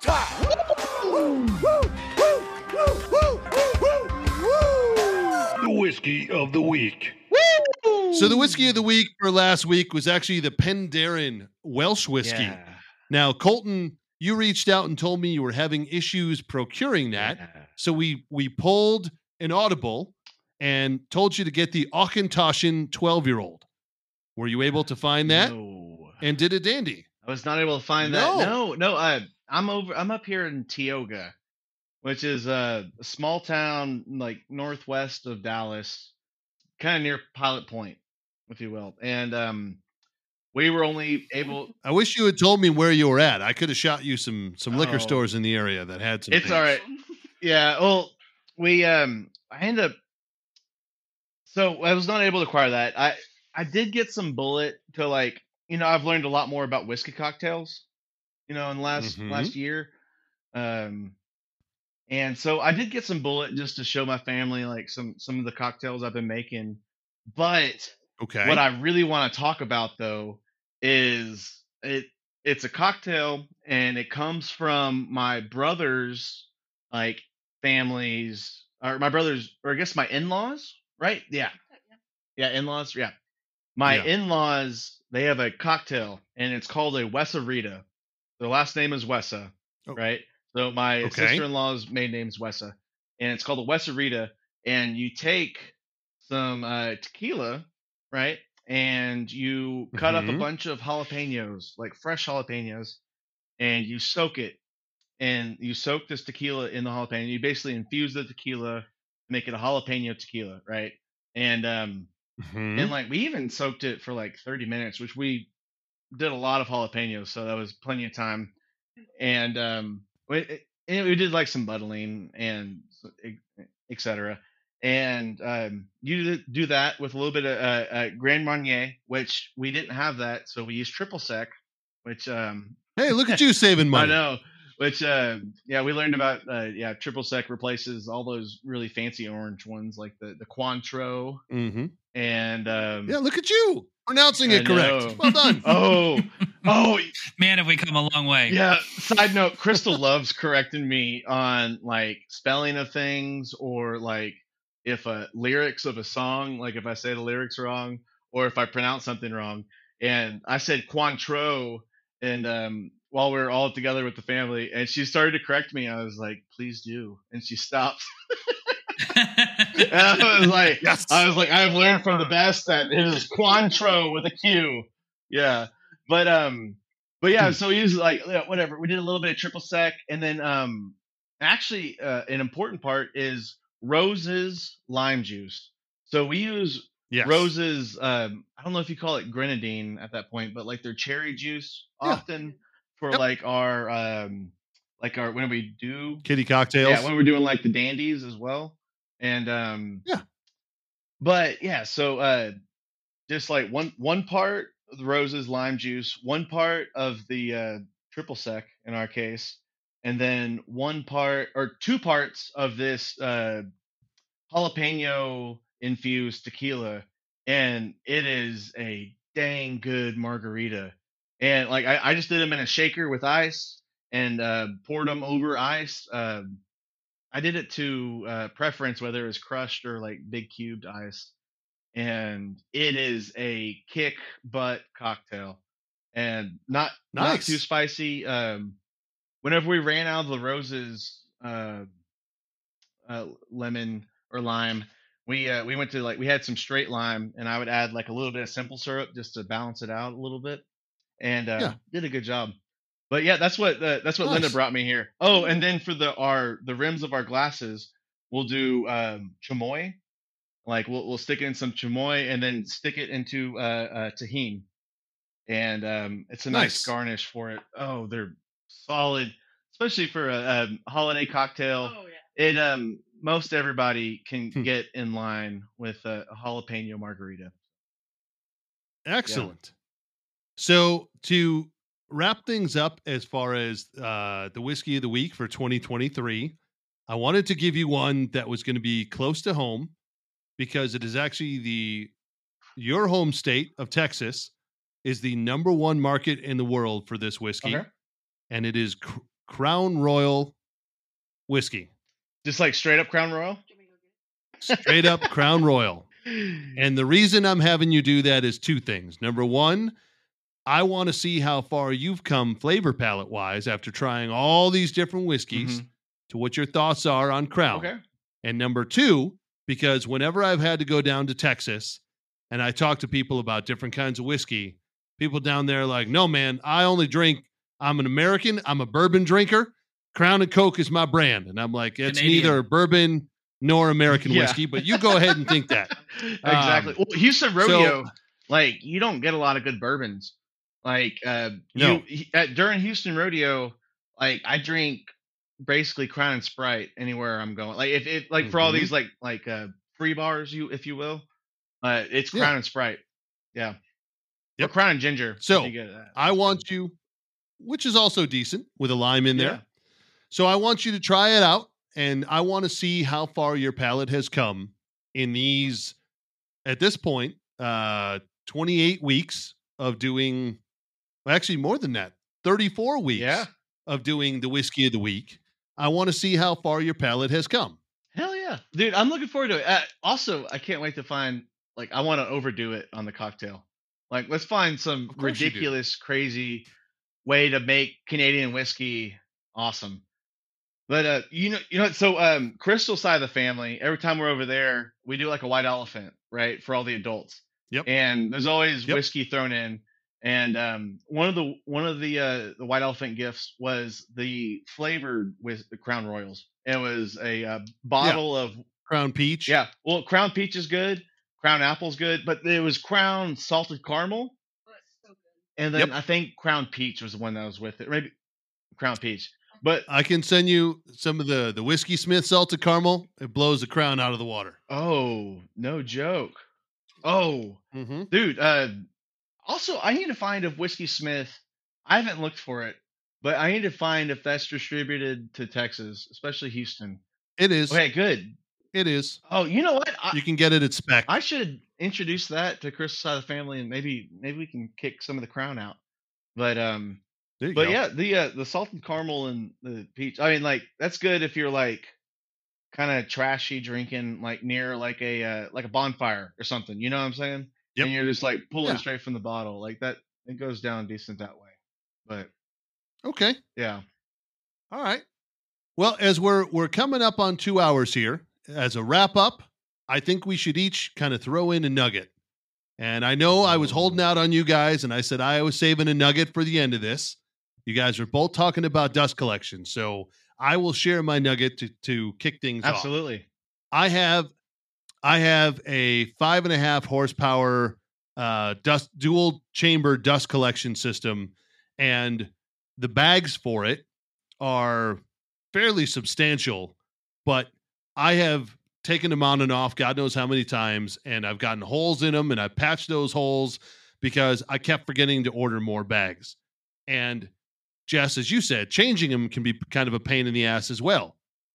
Well, I went to take the bags off and ended up ripping a pretty decent sized hole in one of them, and the other one was so far beyond repair, it was like, okay, I need to get some new ones. But even when I went to order them, it was going to be like $9 per pair just for these 2 bags, which isn't bad, but it's still a decent amount. Like those bags lasted me 4 or 5 years, so I'm not too worried. But I had gone to Lowe's while those bags were shipping, and I found at Lowe's you can buy 55-gallon drum garbage bags, and you can buy 50 of them for $25. And those 55-gallon drum garbage bags fit around the dust collector. And they're like 6 and mil. they only cost, they're 6 mil thick. They fit perfectly, and they only cost 50 cents a bag. Yep. So I'm to the point now where I'm literally just going to use those things. And about once a week, I'm going to take them off, throw them in the trash, and not worry about putting on a new one and having to dump things out and getting covered in sawdust. Yep. I am going to literally just stock up on these things and put on a new bag every week. And that way I know my dust collection is as efficient as possible. And I'm doing it fairly cost effectively. Yeah, I had the Harbor Freight ones, and you could never get the bags at Harbor Freight. Like they never, I mean, it fits really tight. But then I was like, well, these garbage, those like trash cleanup, the job site cleanup bags. And I was like, well, this fit, and you got to fold it a little bit, but it worked perfect. And I'm like, great, so the ones, just toss the whole thing. Yeah, the ones that I found are clear as well. Oh, okay. So you can still see how much dust is in there. Oh, that's good. And they hold up just the same. They're collecting the dust just the same. And tomorrow when I finish out the day, I'm going to put them in the trash and call it a week.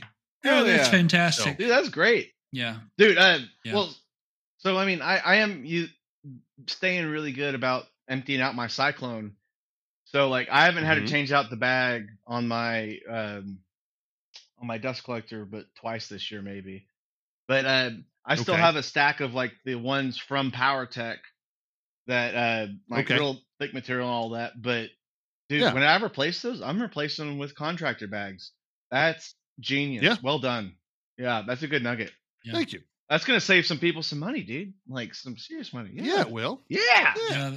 Well, we had three of them in my first shop because like there was one like for the table saw and the joiner, one for the planer, and then one for the shaper.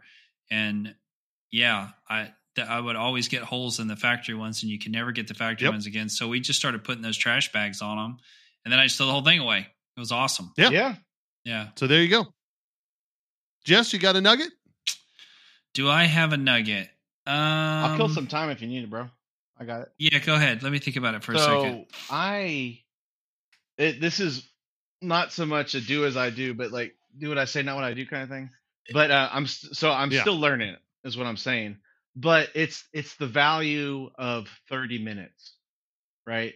Like whenever I first made the jump into full-time woodworking from like just doing it on the side, like I was like, oh my God, I'm going to have all day. I have all this time. And like, I realized very quickly how short a day is, right? Like, like you think like, oh, 24 hours, but I mean, you're doing a lot of stuff in that 24 hours, and a day gets shorter and shorter, man. And just like the value of 30 minutes, or like I used to think like, oh, I got all day, I can spend 15 minutes doing this thing. And you have to value what you spend your little 15-minute nuggets on, because those 15 minutes add up very quickly to an hour. Those hours add up very quickly to half a day. And dude, valuing time has been one of the hardest things I've done. And it comes at you 15 minutes at a time, 5 minutes at a time. And to expand on that, because that is a really good nugget, to your point, when you think you have all the time in the world, if you have one job to do and you have 10 hours or you have 1 hour, you can more than likely get that job done in the same amount of time, whether it's 1 hour or 10 hours. You're going to get it done either way. You're going to take the amount of time you're given. So, for example, if you have to clean the shop and you're like, I have 1 hour to do it, you're going to power through and get everything done as fast as you can, and you're going to get it done efficiently.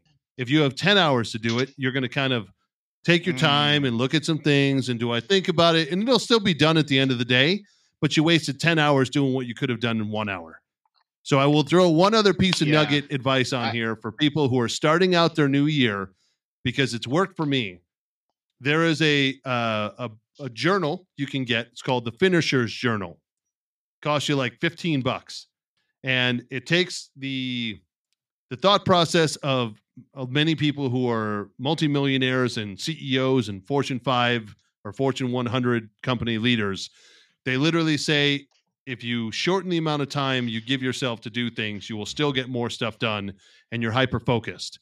So, for example, this Finisher's Journal, it literally, over the course of 3 months, you focus in on everything you have to do, and you set the goals at the beginning. And after 3 months, you'll be surprised how much you have done, because it keeps you accountable every day and the main tasks that you have to do each day towards your goals. So, for instance, I did it earlier this year. And in 3 months, I was able to not only create an additional 20 grand worth of sales just with RNC and the woodworking side, but I was able to use some of that to then pay down some other debt that I had. And all of it happened in 3 months. And if I had taken the entire year, I would have lollygagged around with it. So, dude, well, I just wrote Finisher's Journal down. I'm going to go buy that.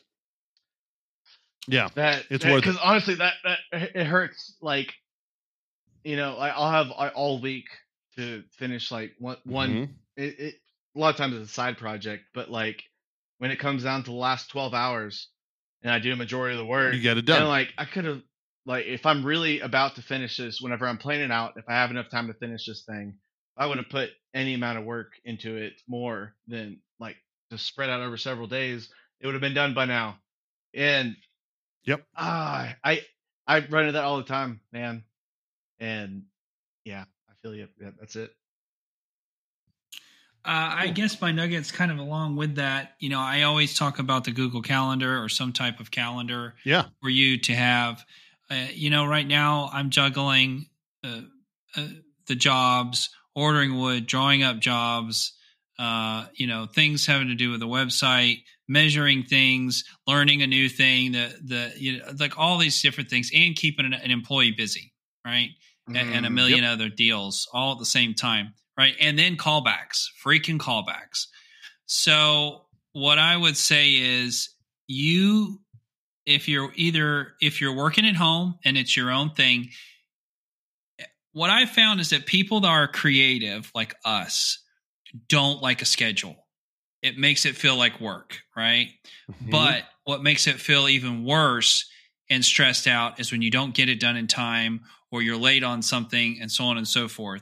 So you have to set yourself attainable goals and put it down on paper or on a computer, some sort of what's called a trusted system. And okay, so-and-so's job, I'm going Tuesday to deliver this. So that means that because this is next Tuesday. So that means on Monday, I have to get this much done. And Tuesday, I have to get this much done, and so on and so forth. And set small attainable goals. That way you can get ahead of schedule, right? I just need to get the doors painted. Let's make it real specific. I got to get the doors painted. Well, it's only going to take you maybe like 4 hours to get the doors painted. What if something goes wrong? What if the gun breaks? What if the air compressor breaks? Or what if you do get it done? Well, now you can get a head start on some of the other stuff. Maybe you could add an extra project in there. And you have to live by that schedule. You have to get up early. You have to get there at a certain time, on time, and you have to leave at a certain time so you have enough time to have a life and not feel like you're just working yourself to death. All of that scheduling creates for productivity and success and calmness and, not being anxious about your work and so on and so forth, because the work part's fun. It's not that hard, especially if you're all set up. And then the other thing is that what do you call it? Analysis paralysis? No, No. Like where you find something to do, like, oh, I need to make like a little thing to hold this tool. What do you call that? A jig or a holder or whatever. No, you called it. Productive procrastination. Productive procrastination. Okay. Well, some of those things, like in my shop, like, man, I really wish I had a place to put my sandpaper, but like, you have to wait until you know that you have time to make that thing to hold the sandpaper.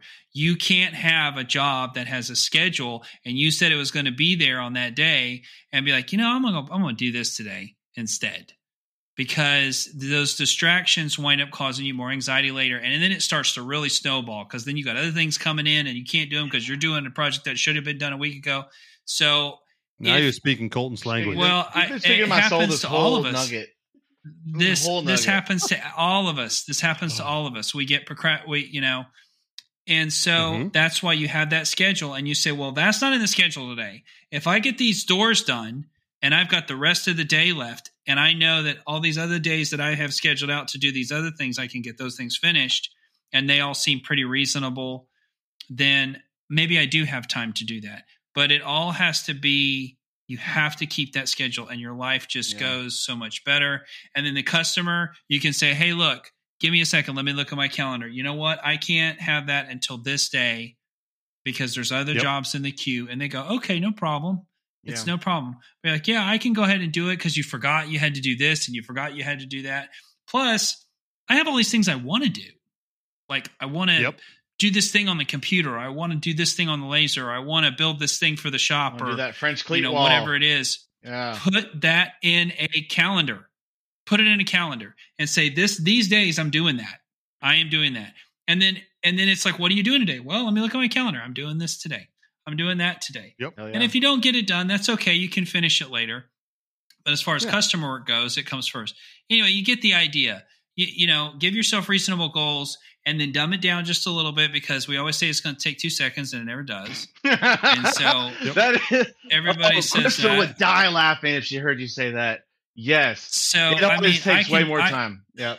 Always takes way more time. I made that little vanity. I made that little vanity for that lady, and I'm like, it'll take me like a day, and it didn't. It just doesn't. Yeah. It just doesn't. And there's always something wrong, or you make a mistake, or you run out of material. Like all those different things happen. Yeah, you gotta fix something. Realign something. Give yourself a buffer when you're making that calendar. Give yourself a couple extra days. Yeah. Oh, yeah. Like there's no reason to think, well, I can get this done in 2 days, and you're going to tell them you're going to deliver it on the third day. That's ludicrous. Do not do that. Woo! Wait, you said do or don't do that? Do not. Do not. Tell them the next week. Tell them the next Monday if they're okay with that, right? Yeah. Now you got this time to do other things. And anyway. And Jess, I will add to that. I keep remaking schedules and stuff, and your schedule's only as effective as you use it, right? Like even back when I was working in IT, we'd build these crazy awesome like formats and things for employees to use, but if they don't use it and they don't use it correctly and properly, it's ineffective. And I have that own problem. Like I'll get real motivated and I'll make like a whole schedule.